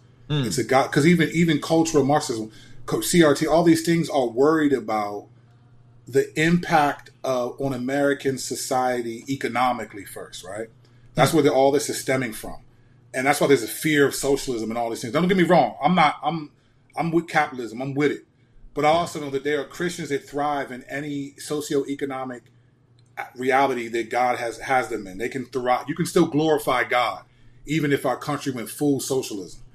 I can still honor the Lord and hear, well done, thy good and faithful servant, if there's redistribution of stuff like that. But even though I advocate for it. But I start with, okay, Lord, why are you allowing this to happen? That's where I start. And it's not like I hear from God like, well, Curtis, my son. No, what I do is I think, okay, I look at Ephesians 5:11, expose the deeds of darkness. So I think, okay, Lord, what are you exposing in the church? I'm not worried about the world. I'm not talking about the non-believing world. They're going to be who they're going to be. But Lord, what are you exposing about the church? What's the fruit of the flesh that we see coming out? And one thing about Reformed theology, and I know some people got mad at me for saying this, but I'm Kirk Kennedy. I'm for the smoke. Like, I'm with it, especially if it's true. And if you listen to Cross Examine, with it, you can't handle the truth podcast, me and Strack. But the reality is this: like, in all of Reformed theology, and maybe you know this. Where do you see a robust teaching on loving your neighbor? Brother, if you go on Amazon right now and try to Google, like, love, you'll find one book from John Piper and one or two other books. And then I've asked pastors, and where do you go in the Bible when you're looking for love, right? They said, well, what theologians, what do they think? Well, no, I go to the Bible for that, right? Think about this for a second. The loving your brother, right? That is a fundamental aspect of conversion. Knowing the tulip is not proof of conversion. But if you go to 1 John 4, right? And it says, look, if you do not love your brother whom you have seen, then you cannot love God whom you haven't seen. So what you see this, even as theological as we are, the weakest thing Reformed theology is good on is love. Loving your neighbor as yourself, not just God. It's missing. It is fundamentally missing. And you know the reason why I think it's missing? Because how can you make that a fundamental doctrine when you have slaves? Because you're now doing the opposite of the very thing that you think is a fundamental doctrine. And love, brother, is it's non-negotiable to God. It's a proof of genuine conversion. So what I see the Lord doing is he's revealing a true lovelessness among those who profess to be the church. So this is why you'll see people developing social media platforms that slander and mock other believers. I'm watching people call people you stupid, you glory hoe, you did. I mean, talking to other believers, like people that you may spend eternity with. You're watching this erosion of not the doctrines of grace, but the character of grace. See, a lot of people are not going to fall away from the doctrines of grace. They're falling away from the morality that grace says have. When you look at 2 Timothy 3, that list is not a list of in the last days there will be abuse of the parents, ungodly, ungrateful. They're not talking about non-Christians. Paul's listing the actions and attitudes of Christians. Wow. So you're seeing this develop in our day and age where it's like, wow, bro. Like, prime example, let's say you did agree with critical race theory, right? You're going to have all these people make videos about you. And it's like this, bro, why are you so offended? You don't go to their church, Ruslan. You're not their pastor. You're not. Why are they so offended? There's no one in their church saying, hey, I'm influenced by Ruslan and think. So why are you making multiple videos about you or about things that I've said? Like, why does it bother you so much, fam? Like, I'm not your pastor. You're not in my church. If you think I'm woke, why are you making a video about me? For what? And I think it's because we've changed the definition of love. And this is where I think Vody has not been helpful, where he has this contend for the faith mantra. But I think what it's creating is people being contentious about the faith. It's not contending, defending truth. It's being contentious towards that truth. And so now everyone's free to just mock and make fun of and belittle people on Twitter. And God's just, all he's doing is just exposing it and saying, look at who you really are, church. Look at who you really are. All of this stuff is really about that. And so I'm just like, wow, Lord.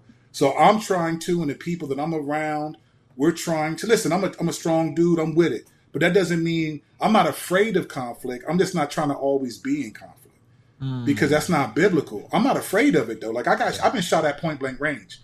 So I'm not afraid of nobody, but I'm also not just trying to go around like looking for the next fight, looking for the next. And I see people out there looking for the next thing, always tweeting this. It's like, brother, that's a fellow brother of yours. And you're going to be judged by your statements towards that brother. And you might even prove yourself not to be a brother. People have to remember when Jesus said this in Matthew, when he said, forgive us our debts as we also forgive others our debtors, right? Matthew 6. But then in verse 13 and 14, he said, if you forgive others your debts, God will forgive you. But if you don't forgive others their debts, then neither will your debts be forgiven.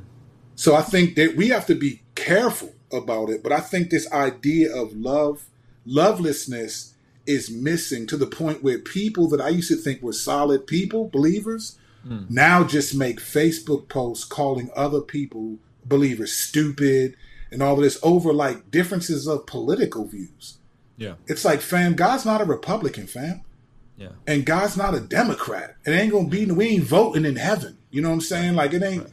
So to me, it's just all of this stuff is just, so that's one way I look at it is just like God is revealing a lovelessness within the church. And the church is so offended horizontally that they're missing that they're offending God. We're offending God vertically. Whew, that's heavy, man. And the tough part is then you want to respond, you know, but you don't, because that's not loving either, right? Responding out of well, it depends on how you respond. Yeah, sure. It depends that. And so the notion there also seems to be this notion. You could tell me if I'm off in this, but it also seems to be this notion that we're allowed to misrepresent, conflate, slander even people we disagree with or non-Christians, right? Even that to me is wild. Right, that to me is wild. So it's like if we want to sit down and have a grown-up conversation about the issues that Kendi or D'Angelo is talking about, Robin DiAngelo, right, Fragility, right? We could do that, and I could tell you there's some trash in that book. Majority of it is trash, fam. Right. Like, and we could talk about Kendi's hey, to be anti-racist, you have to be anti-capitalist. You know, trash. Don't know, fam. No, right. But when you start taking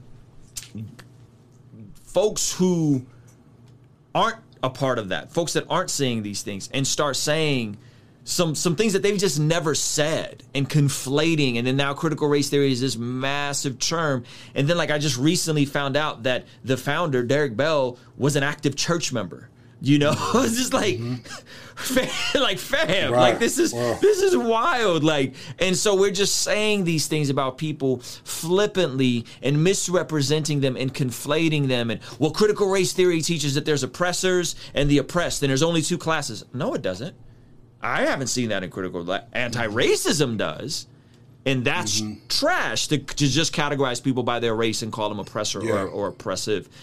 You know what I mean? So I think it's like the willingness to just like say whatever you want with no real research, with no real framework understanding is so disheartening, because I feel like it's not a it's still lying, even if you don't know you're lying. Like, even if I heard this person say, so therefore I'm going to run with it. No. You're still bearing false witness because you don't know what you're talking about, right? And there's real things we could talk about. We could really talk about the dangers of some of Kendi's ideas. We could really talk about the dangers of some of these things. We could sit here and talk about it. And I've been vocal about all kinds of different things. But I think that to me is frustrating. Is that we just say these things, and there's no consequence. Like, and even when Neil Shinvey responded and agreed that, like, yo, fault lines, there's some real serious issues here with this book. You know, plagiarism, and like in this sermon, he says he used the word unrighteous, right? He got dragged. Like, the one guy that's being objective gets dragged by the rest of the community. And I'm like, fam, like, this guy's on your side. Like he's on your team, and even he's kind of backed up, about from not wanting to debate critical race theory, but he wants to only debate, I think, critical social justice, right? Which I don't even know what that is. Like, that's a whole new thing that I've just learned about. So, what do you? Because I think there's a spectrum, right? Like, there's a spectrum in being anti-racist. There's a spectrum in critical race theory. There's a spectrum in the MAGA community, right? Everybody that voted for Trump isn't a part of QAnon, right? Everybody that values some aspects of critical race theory isn't freaking Kim D trying to dismantle capitalism and destroy the nuclear family. How do you navigate some of these conversations, or do we not? Like, do we not navigate them? Do we just say, you know what, fam? Y'all can have it, bro. Like, I'm just gonna go over here, and I'm just gonna help people, and I'm gonna preach the gospel, and I'm gonna do what I'm gonna do, and I'm not even gonna acknowledge you jokers, because if we let y'all talk long enough, you'll expose yourself. Yeah. Some people still can't see that exposure, though. That expose, they can't see it. Yeah, brother, I feel like when it comes to this type of stuff, I think there's a number of different ways we just have to respond. There are going to be some things that we're more drawn to and we're going to speak to. So you have a platform and you address some of the things that kind of get to you. You know, you pick your topics based on things that you want those who listen to you to know because of that reality, right? I do the same thing on Cross-Examine. Me and Strack, we talk about issues and we go in and try to explain what we think is happening, also in ways that I think are different than the way people are doing it, because I think people are so offended and so jaded that you don't have the discernment now even to explain things a certain way because of you're so offended. So I think a lot of this stuff, man, to me is, you use the word spectrum. I think that's the right word, bro. I think CRT is a spectrum, and you're going to have some people, believers, I I'm not even talking about non-believers, right? At this point, believers are going to be on the one end of the spectrum that think this is useful and helpful to help me understand some dynamics. Yeah, you can say, well, the Bible is all I need to know. Yeah, right. Well, keep that same energy when your chest hurts. What verse do you read when you have back problems? You know what I'm saying? What verse do you... That's not what the Bible is for. The Bible is not a book for every sin. That's why you discern what the will of the Lord is, because everything isn't obvious what to do. At what age do you baptize? Okay, if you're Presbyterian, when they're babies. But if you're not, then what age, if you believe in believers' baptism, what age? 5, 7, 10? What age are you baptized? You know, these things are just not clear. Is it Christian school, public school? They're just not clear, right? The Bible is not, that's not what the Bible's for. So when you think about it in that way, you understand, like, okay, there's room here, there's nuance here, there's this and there's that. There's ways to process some stuff. So some stuff I'm going to be drawn to and I'm going to speak to.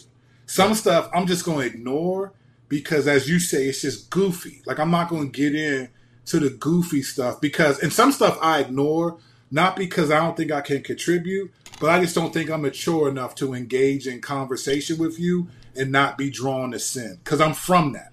Yeah. Like all these keyboard gangsters, you know, that you might run into me or somebody at a conference. And I may struggle with issues like anger and all of that you don't. Don't assume that every believer is just going to be all good when you see him. You say enough stuff about a person, you run into them at a conference, and they might bust you in your mouth and then ask you for forgiveness, right? So I think sometimes we got to realize that, okay, some stuff I'm just not even mature enough to deal with, so I'm going to let it go because I don't want to damage the grace that God's given me, and you're not worth damaging that, right? Yep. But I think a lot of this is, again, it's just what we were talking about earlier, brother. This is really a control for conviction. Like it's about and it's tribes, but it's deeper than just tribes. It used to be tribes, red and blue. But now within that red tribe, other people got more tribes within that tribe. And within that blue tribe, they got more. It's a lot of it like you need to think the way I think about this or you're not a believer. It's on stuff like that. And I think, again, that gets to the deeper issue of a lovelessness and a lack of grace. I mean, some of these things are Romans 14 issues, brother. Come on. They're Romans 14 issues. Like, all right, we just disagree. So when I'm around you, I'm going to try to serve you. I'm not tripping. But that doesn't mean it but one of the things that social media has done in a false way is it's made us all feel like we're all the church. And because I can see you and interact with you and maybe even have you respond to me, that somehow we're connected. But there's not a relation. There's people that I know through social media. It's like, fam, I've talked to you on the phone more than some people who have followed and listened to me and feel connected to me through social media. You know what I'm saying? Like, you don't know me really, fam. You know what I present to you. So, you know, social media kind of makes us feel like, hey, we can just correct each other and show a lack of grace and all this because we know that. And it's like, fam, that's not how it works, bro. That's not how it works. Like there's a way to do these things, and if I can't do them, I just avoid them because a lot of it is just, it's not biblical. It's not helpful. It's not healthy. And then I don't think in the grand scheme of it that it really honors the Lord. And that's what we're supposed to be about. Yeah. And a lot of these things I might agree with you on once you play out the ideas. So it's one thing to say, like here's something that I'm sure you and me agree on. Don't categorize people into groups of oppressor or oppressed. 100%. Right? Like don't do that. So all white people aren't oppressors, and all black people aren't oppressed. And in that I know some black people that oppress. and so we would look at that and be like, that's bad. Don't do that, right? But the notion that is what this group teaches. And because you find some utility in saying, well, race is a social construct, and this is that therefore you're now endorsing everything this group teaches. And not only that, you're now endorsing Marxism, and now you're endorsing the dismantlement of America as we know it. When the phobia is always they hate you and want to see you dead, like that's when we escalate things to. So like. Here's the thing, bro. I bet you if we sit down, the majority of the stuff we would agree on, like the ideas. My issue is the way one side is speaking about the other side is, to your point, it is very loveless because I think there are some folks that, yes, they take the wild extreme and they think all white folks are racist, right? But I would say that's a fringe perspective. I would say that's a fringe perspective. I don't think the majority of my black friends who love Jesus, let alone my black friends who don't love Jesus, are walking around saying all white people are racist, all white people are oppressors, right? And so then when the argument is conflated to be that, it's like, wait a minute, like who are we talking about? Because I don't know these people. And I got a lot of black friends and family, and they don't say all white people. Matter of fact, they have other white friends that voted for Trump and are on some MAGA energy and still love them. We're just not going to talk about that. Like, we're not going to talk about Trump because, I don't really, and you maintain that fellowship. So I think that's the part that's frustrating to me in that, because I do see an actual injustice. Like, I see something that isn't right about that, even though the final idea, me and you would probably agree on, Vody would agree on, whoever we would agree on, but we're conflating it to say everyone who leans this way believes everything and nothing is like that. Like, I have a therapist. That doesn't mean I think that therapists who tell people that masturbation and pornography is okay should be celebrated. No, I reject that, even though I have a Christian therapist who's a licensed psychologist, loves Jesus, and helps me, right? So it's interesting how it gets conflated like that. But when you're trying to control people's convictions, then you don't want the Holy Spirit to do that. So if I'm trying to control your convictions and make you think the way I think, one of the ways you do that is to categorize people in groupthink. I mean, this is the return to Babel, right? I mean, in Babel, you got all the people were of one mind and one voice, right? Like, that's and when they did that, what did they do? They disobeyed God. So you have this. One of the tactics of the enemy is to try to get people to be thinking in these big group ways, because then you'll influence people. And that's not how it works. Yeah. That's not how it works. Like, Jesus didn't remember in John 6, they were coming to make Jesus king, and he was like, nah, I know what's going on here. And then he gives them a hard teaching and people start walking away. It's like, this idea of trying to control people's convictions and get all these people to think the same way, that's the challenge. And that's what's happening. Yep. And if I can get you to think the way I think about it, then you disciple other people. And so there's no room for the Holy Spirit to bring conviction. I remember at the conference that I did with Tim and Vody, Tim was real big on this whole idea of white guilt, right? Yeah. And I said, so he was talking about white, and he experienced that. And I was like, okay, cool. I said, after that, I said, listen, I agree with Tim that white guilt is wrong. You shouldn't feel guilty because you're white. I said, but be careful, because I know white people who felt bad when they watched George Floyd get killed through whatever cell phone, whatever it was, because they had been dismissive of the things that black people were bringing up, and now felt like, wow, this does happen. It's not just he's resisting arrest or he's on the ground being there was held no down. Excuse. There was no excuse. Even the Ben Shapiro acknowledged that, right? So there were white people who felt guilty about certain things. And I said, listen, guilt is one of the ways the Holy Spirit works is called conviction, right? Come on. So if it's condemnation, that's different. But conviction is different. Conviction says, hey, this was wrong. Yes. And let's not stay thinking and acting like this. Amen. Condemnation says this is wrong and you're nothing. You're terrible because you've done it. Those are different things, man. Those are different things.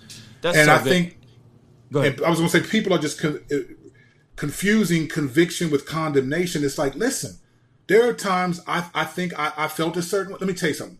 When those Dallas police officers got murdered, shortly after Mike Brown, right? This dude killed like 3 of them, I think. I'm not going to pretend, man. Even as a believer, I'm not going to pretend. I come from a street background.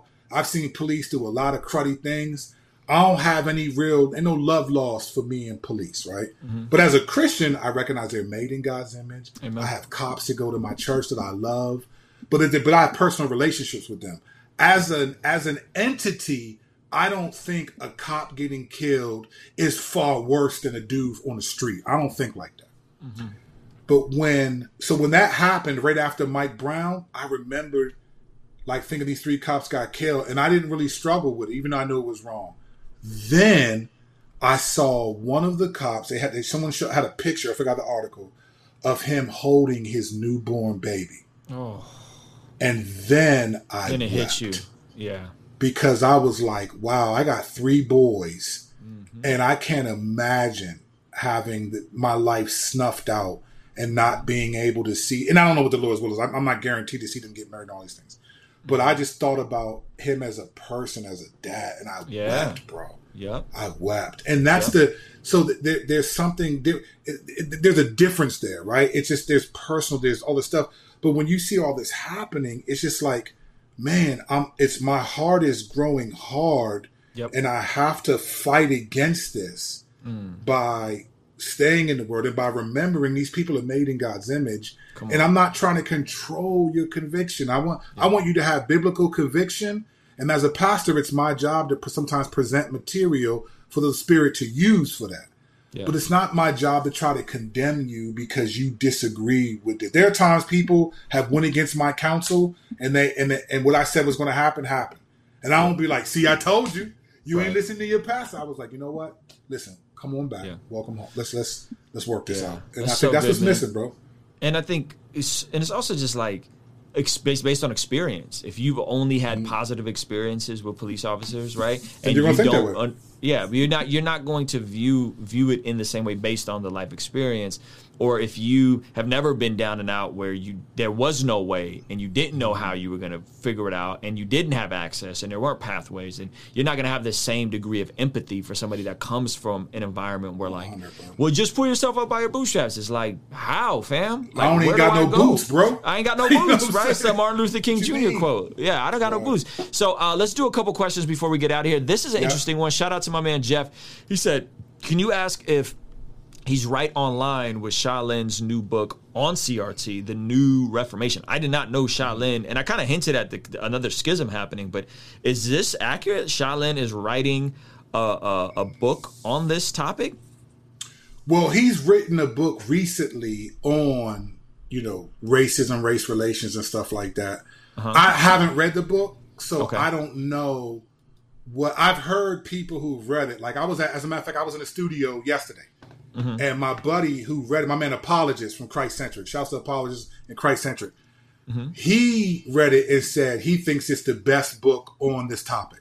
Wow. On racism, better than Faultline, better than all these. So I'm going to trust Apologist.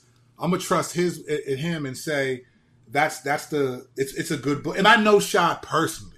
Yeah. So I know how Sha comes at some of these things. I just haven't read the book because I'm writing some stuff and I've been reading too much. So, but from what I've heard, I think Sha has a good understanding and a good way out. The thing is, what's the way out? Everyone's discerning about what the problems are. But where are the people who are offering biblical solutions? Yeah, man. And I didn't know he wrote that book, so that's actually really exciting. Despite being Sha's run-ins over the years, that dude has always been super solid and super gracious, humble and brother, super man. loving, Solid, humble dude, great person. So, where somebody asked, where can we find? This is good. Where can we find some of Kurt's songs? Brother sounds like he got bars. So I appreciate that. So if you go on iTunes, look at Kurt Kennedy. There's an album that's still in that when I put out music, because I don't have a bigger platform, I typically don't put it for streaming initially because I have enough people that'll buy it. They're like, hey, we'll buy it, and then eventually I release it for streams. Because I'm just trying to recoup. I'm not trying to. I'm past the. But I still do music. I got a new album dropping called Serial Killer Smiling Pictures in September. That's hard. That's a hard title, by the way. The album's crazy, bro. I'll talk to you about that another time. Yeah, we got to have you back on after the album drop to promote that. Yeah, but so you go to iTunes, look up Kurt Kennedy. The album that started this, really that was the bombshell for many people, for me, is called C4. And that you'll see that on iTunes. You'll see the appendixes on iTunes. Frustrated Christian, Chapter 2. Chapter 1 is not back on there, but it'll be. But if you go to Kurt Kennedy, and you can go to kurtkennedy.com. I have links to a lot of stuff on my music. But yeah, I'm deep. I'm deep in the music as well. I talk deeply about these things. C4 and appendix will be a lot for anybody listening to those. Yeah. Shout out to Alexander for the generous super chat. I appreciate you. He said love from Rhode Island. This is an interesting question. I'm not hip on this. Maybe you are. Any thoughts on Boston police's reform that seems to have helped race issues and also decreasing crime levels? Are you familiar with what's going on? I am familiar with some of it, and I think shouts to Boston police reform. Okay. So I think what people have to realize is like, so everything is a spectrum. I think if people thought everything is a spectrum, we could actually have some sanity and figure out, okay, where are you at on the spectrum? Yes. Defund the police for some people means get rid of them. Stupid. That's not always what it means for most people, though. Yeah, well, that's a stupid idea. That's stupid. Like, why would you get rid of police? We need police, that's fam. the dumbest thing ever, bro. Like, what in the world? I'm from the hood. Like, we need the police, you know? Man. People act like, man, snitches get stitches. Yeah, well, snitches save lives, too, right? Yeah. So, like, the reality is, like, we need it. But I think there needs to be real hands-on-the-ground reform. And I think you have to understand... And this is just weird. There is a pathology that black people are prone to violence and criminality that I think is very pervasive in the police force. Yeah. And that pathology is interesting because when you think about American history as a whole, well, if we're going to talk about ethnicities, well, what ethnicity has been prone to violence and criminality as America as a whole? It's been dudes that look like you, Ruslan. So. Again, I think what Boston is doing is taking seriously practical ways it can win the trust and make some changes. Yeah. And it's not just Boston. There's what city is that? There's a couple other cities. And I'm like, wow. Camden, New Jersey, I think is the biggest success story of what happened in Camden. They're doing their thing, man. Yeah, and I Camden's think we need really that because we have to understand that the relational dynamics between.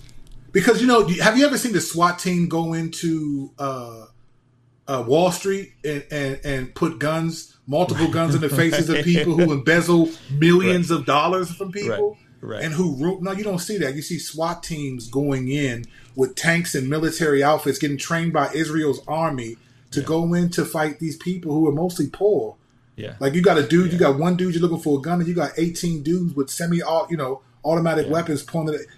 There needs to be some changes, so I support that. I applaud that. Yeah, and I think that's the so the tough part for me, and this is why I get so triggered, and I acknowledge that it's my flesh a lot of times. I get triggered because when we conflate, when we misrepresent, when we bear false witness, when we take all these detours about commonsensical things that as believers, I feel like as image bearers of God, we should all agree, like all white people aren't racist, all black people aren't oppressed, all black people don't have a victim mentality, right? When we go and do all this other stuff, we get in the way of actual meaningful conversation about reform. 100. And if we can talk about reform, then we can sit and say, okay, yes, defund the police. Stupid name, terrible name. This is what it means. That's a spectrum. What do we align on? Oh, A Can't Wait. Man, I like A Can't Wait. Okay, no, I don't like this part of A Can't Wait. Well, then why don't you like it? Oh, I think some chokeholds are positive and can be useful to some police and certain. Okay, cool. You see what I'm saying? So now, instead of unpacking solutions, we're just talking about all of these other issues that get in the way of actual solutions. And I got a solution. I want to bounce off of you because you said like, where do we go from here? And I got a solution that I'm curious to hear your thoughts on.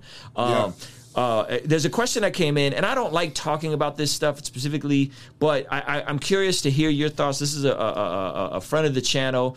Jeff asked, is Kurt friends with Joseph Solomon? And any thoughts on his recent announcement? I don't know if you know who Joseph Solomon is. I do, man. I'm not friends with him. And, I think it saddens me. Mm-hmm. It saddens me when people who profess to believe are eventually walk away from the faith. Mm-hmm. And I understand why, though. But I think there's a difference between deconstructing my experience and deconstructing Jesus. Like, they're two different things.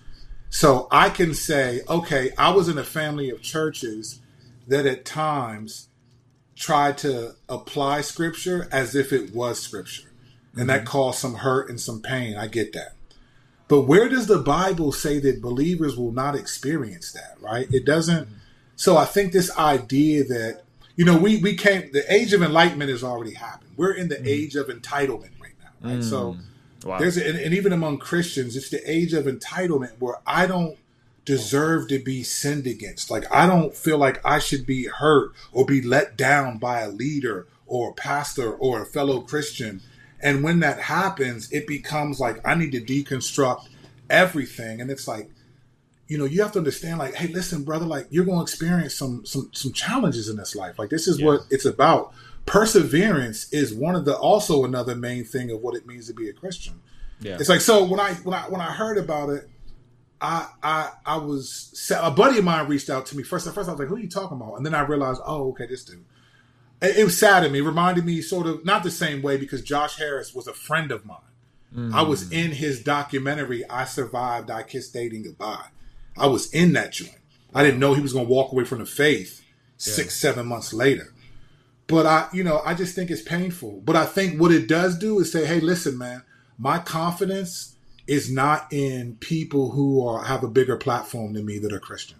Yes, because that's literally what I said in yesterday's video. Yeah, that's not my confidence. I mean, I'm cool with people. I told my churches plenty of times, if I fail away, God forbid, if I fall away, don't you ever fall away, because your faith cannot be in me as your pastor. You cannot live vicariously through my gifts or my call. You have to live according to who Jesus is to you and to who he is, but also your relationship with him. Don't let anyone. Yeah. So anyway, that's just kind of that's good. Well, let me ask you this. It seems like, and this is maybe me from the outside in. I don't know you very well, Kurt, but it seems like you've maintained your convictions of Reformed theology without it being your primary identity. Even the way 100%. We talk about these conversations, like, you're not like Kurt, the Reformed Christian. You're Kurt, the husband, the follower of Jesus, right? And then somewhere down the tunnel, you say, well, this is the lens that I see scriptures through, and I see soteriology through, and I see God's sovereignty through. Whereas some of the brothers that did walk away, and this isn't specifically about Joseph, so let me take this down, because I have no idea what Joseph is going through. I haven't had a conversation with him. I'm looking forward to talking to him. And I listened to the podcast, and I didn't get an answer. He didn't explain what it was specifically, but it seems like it is this certainty about all things.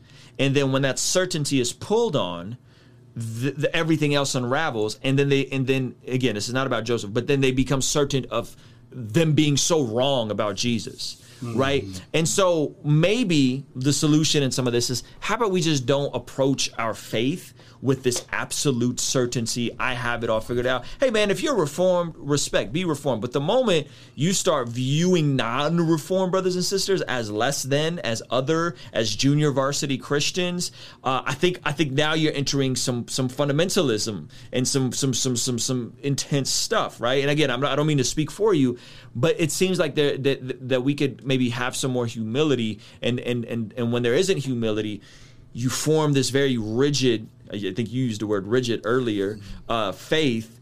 And if something or a leader or a personality or whatever is inconsistent or incongruent, then everything else kind of falls apart. And again, I don't know if that was Joseph's exact issue, but there's been other brothers. I'm not going to name people, but we all know dudes that were self-professed. I had somebody tell me they were 1,000-point Calvinist. I call him and say, hey, you rock with the 5 points of Calvinism? I'm learning about this. Somebody I trusted, somebody we both know. I said, you rock with the, like, help me explain, like, help me. And he said, I'm 1,000-point Calvinist. And now they're so certain that they're so right now, and they were so wrong then. And I'm just like, it sounds like you just swapped out fundamentalism. It sounds like you just went from one dogma to another dogma. You went from one dogma of being, this is it, this is the right way, and if you don't believe this way, then you're wrong. And now, I was so wrong, and now I'm so certain about this thing, right? And it's like, that don't seem like faith. Like, that doesn't seem like a genuine faith. And again, this isn't a shot at anybody, but it's I don't know, man. I don't know if there's something to that. Because what I appreciate about you, Kurt, is the humility in which you speak about these things. And even, you didn't say I don't know, but when I posed some hard questions, you were just kind of like, I don't know if that's for us to know. Like, you kind of just was like, yeah, I don't know, double predestination. I don't know. I don't make sense of it, you know? I don't, so, well, you know what I've learned is there's no answer that pleases everyone, right? So even, I could give you an answer for everything, but I've just learned to be like, you know what? Why is that important? Like, how does that affect your faith in the Lord? And why does that affect your faith in the Lord to know that answer? Like, so that's one side. On the other side, like, man, you know, when Jesus in Matthew 23, right? Jesus shocked me, bro. He said to all the people listening, he said this: the Pharisees sit on Moses' seat, right? So he said, observe what they tell you, but don't imitate what they do. And let me tell you why that blows me away. That's Matthew 23. Read that. First 4 verses of Matthew 23. Yeah. One that says this. Jesus can still use you even though you're disqualified from eternity. Sheesh. He can still use the gifts that he gave you to inspire others to be faithful even if you're not going to make it. So having a low view of our gifts is helpful. Luke 17, when Jesus said, you should say, I have only done what is my duty. I'm an unworthy servant, only doing what is my duty. Luke 17:10, right? Yeah. I think a lot of us, man, and I don't think you do. I think you actually do a good job at this, Ruslan, man. I think you do a good job of highlighting that you've worked hard by the grace of God to get here. You're willing to help others and do that stuff. But you don't like, and again, I haven't watched all of your videos, but you don't gloat in this, bro. Even our private conversations. I was like, man, I like Ruslan, man. He's a cool dude. He's, you know, I think there's a sense where, okay, in some people's eyes, you're really successful, brother. They would love your platform. Some of them, that's why they come at you for real, because you have a platform that they don't have. They want 100,000 subscribers or whatever this is. They want this, they want that, they want this. But the reality is, though, like, you maintain a level of, let me not take myself too seriously here, right? This is what I do. This is what I'm about. I want to help. I want to do this. I enjoy this. But let me slow down. You know what I'm saying? God doesn't need Ruslan, right? No, he doesn't need Kurt Kennedy, man. He doesn't need me, brother. The fact that God uses us is incredible. He does not. Oh my gosh. When I go home, it's not like, I mean, my family will miss me, but it's not like, oh, the world is a darker place because Kurt's gone. Right. The Lord doesn't need us, brother. So, and I think a lot of people, it would do them well to be like, the Lord doesn't need you, fam. He doesn't need you, bro. He doesn't need you to warn them about this or to say this about this brother. Like, I think there's just not enough of that. Like, Jesus will use the gifts that he gave a man, even if that man is disqualified.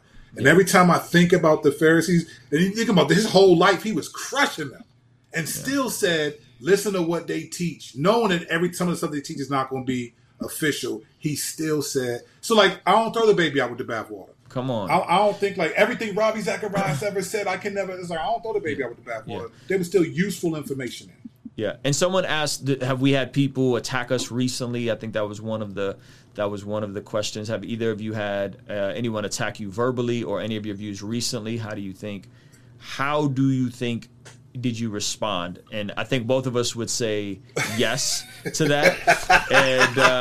And we don't respond perfectly. We don't respond perfectly, and we do our best. I don't want to unpack that because I'm not trying to give out free clout tokens right now. Right. But I will say this, though. God gave me an amazing moment of reconciliation with a brother that we were going. It was an amazing moment, and I didn't think that was possible. He didn't think it was possible. So I do revel in that. I do feel like, thank you, Lord, that he did that. That it was a phone call that we got on the phone, and the Lord really used that. And I think it changed both of us, particularly towards each other, at least for what I can see. I mean, who knows what will happen in the future? That individual could hear something I said here and disagree and make a show about it. But that stuff doesn't. People can disagree with me all the time. Like, I get it. So I'm like, I don't think I'm infallible and errant, But if you're going to disagree with me biblically, and don't disagree with me because you didn't like something. I mean, you can do that too, but don't say something about me because you ain't like it. Like, show me where I'm wrong if it's biblical in the Bible. If it's not there, I'm fine with that. If you understand exactly what I mean, and you could show me scripturally how I'm in error, I'll change my perspective. 100%. I'll change my perspective. But 100%. If you're misrepresenting or misunderstanding what I mean, or you haven't taken enough time to actually hear me out in long form, like this conversation, it's 2-hour conversations. There's a lot in here. You know, I almost don't want to chop some of this up. I'm going to have to, but I almost don't want to chop some of it because, like, you got to sit and hear the entire conversation to get the spectrum, the nuance, all these different things. Let me bounce the solution off of you, and I don't know how to scale this, and I don't know if I've told you this story before, but let me. Like, this is my dream of, like, helping a lot of people get here. So there's a brother, part of our community, amazing, loves Jesus, comes from a pretty rough area. About a year and a half ago, calls me, man, yo, I lost my job. He was a school teacher, wasn't making a ton of money.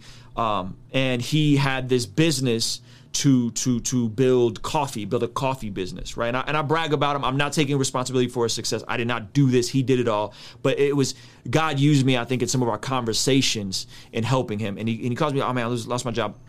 I got this coffee thing. He wants to do Coffee Black. That's the name of the company. And I'm like, yo, like, this is your shot. Like, okay, you lost this teaching job, but this is a good look, right? And so post-pandemic, he posts this graphic. He starts doing it, Black coffee, taking people back to, you know, the origins of coffee. And he's like, yo, I posted this graphic. And he's like, the graphic is going crazy. Like, everybody's asking me to make a T-shirt of it. This is a graphic he made on his phone, right? And he didn't know how to scale that. It's my man Bartholomew Jones, which y'all should connect, by the way. You guys will hit it off. Would love that. He's like, I don't know how to scale this. Like, I don't have the capital to go and make a bunch of T-shirts to sell them. And I basically walked him through what's in my merch class, where I have a class. I gifted you the YouTube master YouTube course, but there's a merch section in there. And I basically walked him through that system. And he called me back and was like, fam, like, I got like 1,000 pre-orders and like $20,000 sitting in my bank account. Like, Did you include that in the gift that you gave me, the merch joint? Yeah, that's in there. That joint's in there. And so he, by the grace of God, not taking credit, but by the grace of God, this brother is able to scale and literally go from like losing his job as an educator to building a multi-six-figure business that hires 12 people. They're literally buying out their block. Like, they're literally buying out a block in Memphis.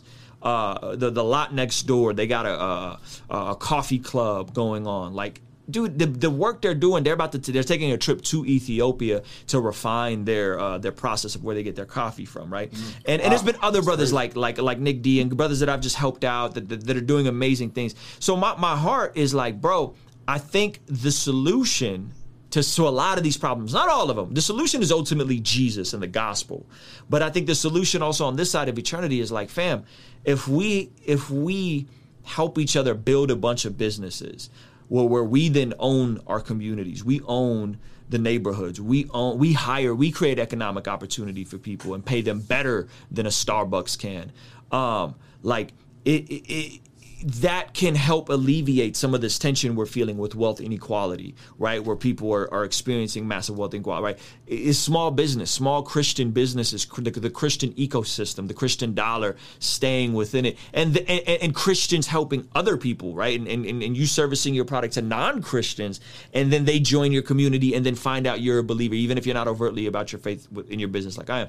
Like, I feel like that the small business entrepreneurship can be the solution to a lot of these issues that we're having with racism, with these things, you know. And so I want to scale that outside of like a digital course. Like, buy my course. Like, we're going to sell some digital products and courses too. But I want to just to share that with you and bounce it off of you, man, and figure out, like, do you think that some of that can be this, so like, and like actual empowerment, coming alongside of each other, helping people go and say, yo, like, you know, we did this. I got to being a six-figure entrepreneur by myself as an independent rapper. You know what I'm saying? Like, before everybody was doing it, before it was like commonplace.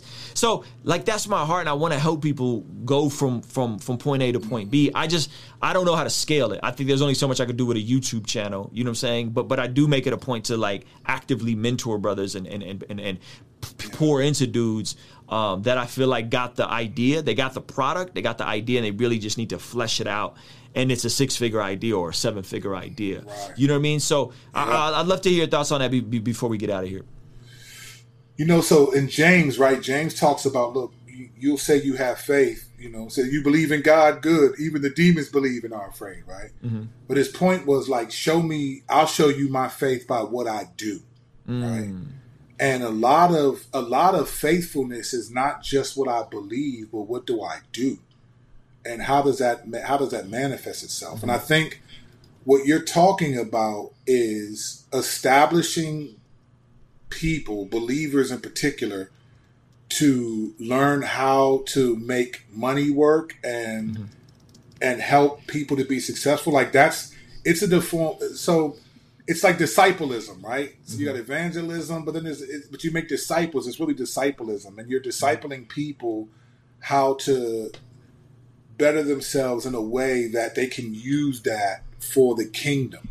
Stuff like, and again, we said it right, the Lord doesn't need us to do that, doesn't need you to, but that doesn't mean he doesn't want us and doesn't use us to do these things. And I think when I hear what you're saying, to me, let me show you my faith by what I do, right? You're not just sitting around talking about what people aren't doing and you're not doing this, but you're actually helping people. That's different, bro. That's one of the things it's what they call, when you got a lot of money, they call it philanthropy, right? So it's just, there's a sense where you're using a gift set, like, because when you look at like Romans 12 and then even 1 Corinthians 12, it has variety of gifts, varieties of activities, and varieties of, what's the third one? It's gifts, activities, and man, I can't believe I'm drawing a blank on this. But there's a couple different things, right, that God gives people. Everything isn't a supernatural gift like a word of knowledge or speaking in tongues. Some of it is just administration, zeal, generosity. These are all gifts in Romans 12. I think the Lord is giving you some of those things that just seem like, okay, just work hard and do it. But like, no, you do it unto the Lord. I think that is a good solution, brother. I think for those who are willing to, so he who has an ear to hear, let him hear, right? Some people want solutions to be quick. And it's like, no, you teach people how to work, how to grind for the glory, right? That's beautiful. And I think we do need that. Like it's not the answer, but it's an answer. And we need stuff like that. And I think the church minimizes that. We over spiritualize things so much and make it seem like it has to be this enigmatic sort of Gnostic way that God leads me. And it's like, nah, fam, take this course. Learn how to think about this and then go. Dr. Eric Mason said, theology usually leads to doxology, right? Living onto the glory of God. And it's like, if we got all this theology and we got more access to the Greek and the Hebrew and these brilliant theologians, man, how could I be a better neighbor? Like, how could I be a better husband? How could I be a better father? How could I create margin in my life so that I'm not always capped out, burnt out, high capacity, and then I'm not operating from overflow. So I think that's dope, brother. Hey, we got to get you on YouTube. That's my objective at the end of this interview, because I wanted people exposed to you. We got to get you on YouTube. You got the dope background already, and we got to get you on this mug, man. So hopefully, I'm gonna look at the course you gave, man. I'm gonna let my man me and Strack really sit down and talk about. I think, are y'all mobile? Like, do y'all do it in person or do y'all do it remote? Your we podcast? Do it remote, man. Strack is in Lancaster, Pennsylvania. Okay. And I'm in Maryland, right outside of Washington D.C. So okay. Yeah, I mean, you guys could build it out and do it very well. And what I do, if you can tell, is like I stream to YouTube. Right. You know what I'm saying? And then we take them and chop them up. But I think I like how you do it, bro. I'm looking forward to reading it. Looking at the stuff you sent me, man, because I like how you break it down. I think you got a perfect personality for this, bro. Just even in this chat, even in the chat, watching the chat, there's a lot of folks who don't know who you are, but are like, yo, like this Kurt got a YouTube channel. Like, how could I hear, you know what I mean? So I think, and it could also be an extension to your local church that you're pastoring to have a resource for how to think through some of these things. You know what I'm saying? You know what's funny, man? I've just not wanted to do it because I feel like this is what everybody's trying to do. And so I've just been like, but I feel like in talking to you recently and then some other folks, I feel like, let's just try it. Let's just see what's up. So we have to reformat how we do some things on the show to do that.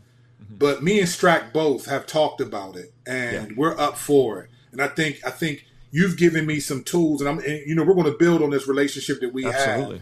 Yeah. That I think you'll help us. That probably starting in season 4, end of September, we may start on YouTube and work our way out. Come on, man. And by the way, guys, if you're in the DC area, check out the church. Tell them the name of the church. Solid Rock again. Church. So Solid Rock Church. You go to solidrockchurch.net. That's the website. Go there. It give you the address when we start. See video clips, all that stuff. You can go there, check us out. If you're in the area, would love to. If you're not in the area though, find a church in your area, man. Don't latch on to a pastor that you may like his personality or teaching, but I'm not going to pray for you, talk with you, care for you. You can only stream my sermons live, and you don't need me. You need to be around a community of people that'll help you. So I'm only saying it because in our day and age, everything's so digital. Everything is digital, man. People will stream your messages, and it's like, man, I preach for Solid Rock, and I understand that other people watch the live stream, but I preach for my church because I'm a pastor of that church. I'm not trying to be. And an online personality, online pastor, they're not going to marry you. They're not going to bury you. They're not going to be at the hospital with you. I'm not even going to pray for you, fam. I'm not even going to pray because I'm not just going to be in contact with you. So, but now if you're in the area, man, stop through. Would love to have you come through. Yes. If it's online, I'm on Twitter as I'm Kirk Kennedy. IMC Kirk Kennedy. Not I-A-M, but I the letter M. I'm Kirk Kennedy. KirkKennedy.substack.com is where I get a lot of my writings from. I got the illest review of Voddie Baucham's Fault Lines on that joke. Uh-oh. I didn't know you had a review on it. Okay, there you go. Oh, yeah, I'm going to tell you I'm sending everybody your way to ask me about Gospel that book. Gospel Coalition hit me and asked me to do it. And I did it, and they were like, brother, we like it, but it's just too vast. And I said, bro, I can't write a 1,800-page review of a book like that's causing. I needed to really break down. So if you go to KirkKennedy.substack.com, I write for that. I haven't written in the last few weeks because I just moved and been doing some stuff. But I'm gonna pick back up on that writing and all of that stuff. Beautiful. Well, brother, listen, you've been in the short time we've known each other, you've been a blessing to me, man. And I'm super grateful for you. And we definitely gonna have you on the channel when the new music comes out. Yeah, definitely. And I'm excited to see what God's gonna do with some of your YouTube stuff. I mean, you got a lot on your plate, but I told there's so many brothers I think need to be on this platform, bro. It's very fertile right now, and I think you're perfect for it. So, guys, Kirk Kennedy, go follow him on Twitter. Check out the music, all that good stuff, brother. Thank you so much, man. I'm gonna let you go. My privilege, brother. Always a pleasure. Until next time. Kingstream Entertainment. Ruslan. Yo, thank you so much for making it to the end of this video. If you found it valuable, considering giving it a like and subscribing. This month, I'm releasing the Love What You Do collection. And to celebrate, I'm doing a 3-day virtual event to help us go from learning to love what we do to ultimately doing what we love. By the way, it's free, so hit the link in the description to grab your seat today. Holy smokes, you made it through the entire episode. Shout out to you. Probably means you're rocking with what we're doing. And again, we ain't got no sponsors on this show, and I'm going to keep it that way. But what you can do to keep it sponsor free is consider signing up for our Kingstream Patreon. The link is in the description of this episode. Best way to get a hold of me, best way to hop into a group Zoom call, and the best way to partner with what we're doing here. Help us create more stuff just like this. Thank you for listening. Peace.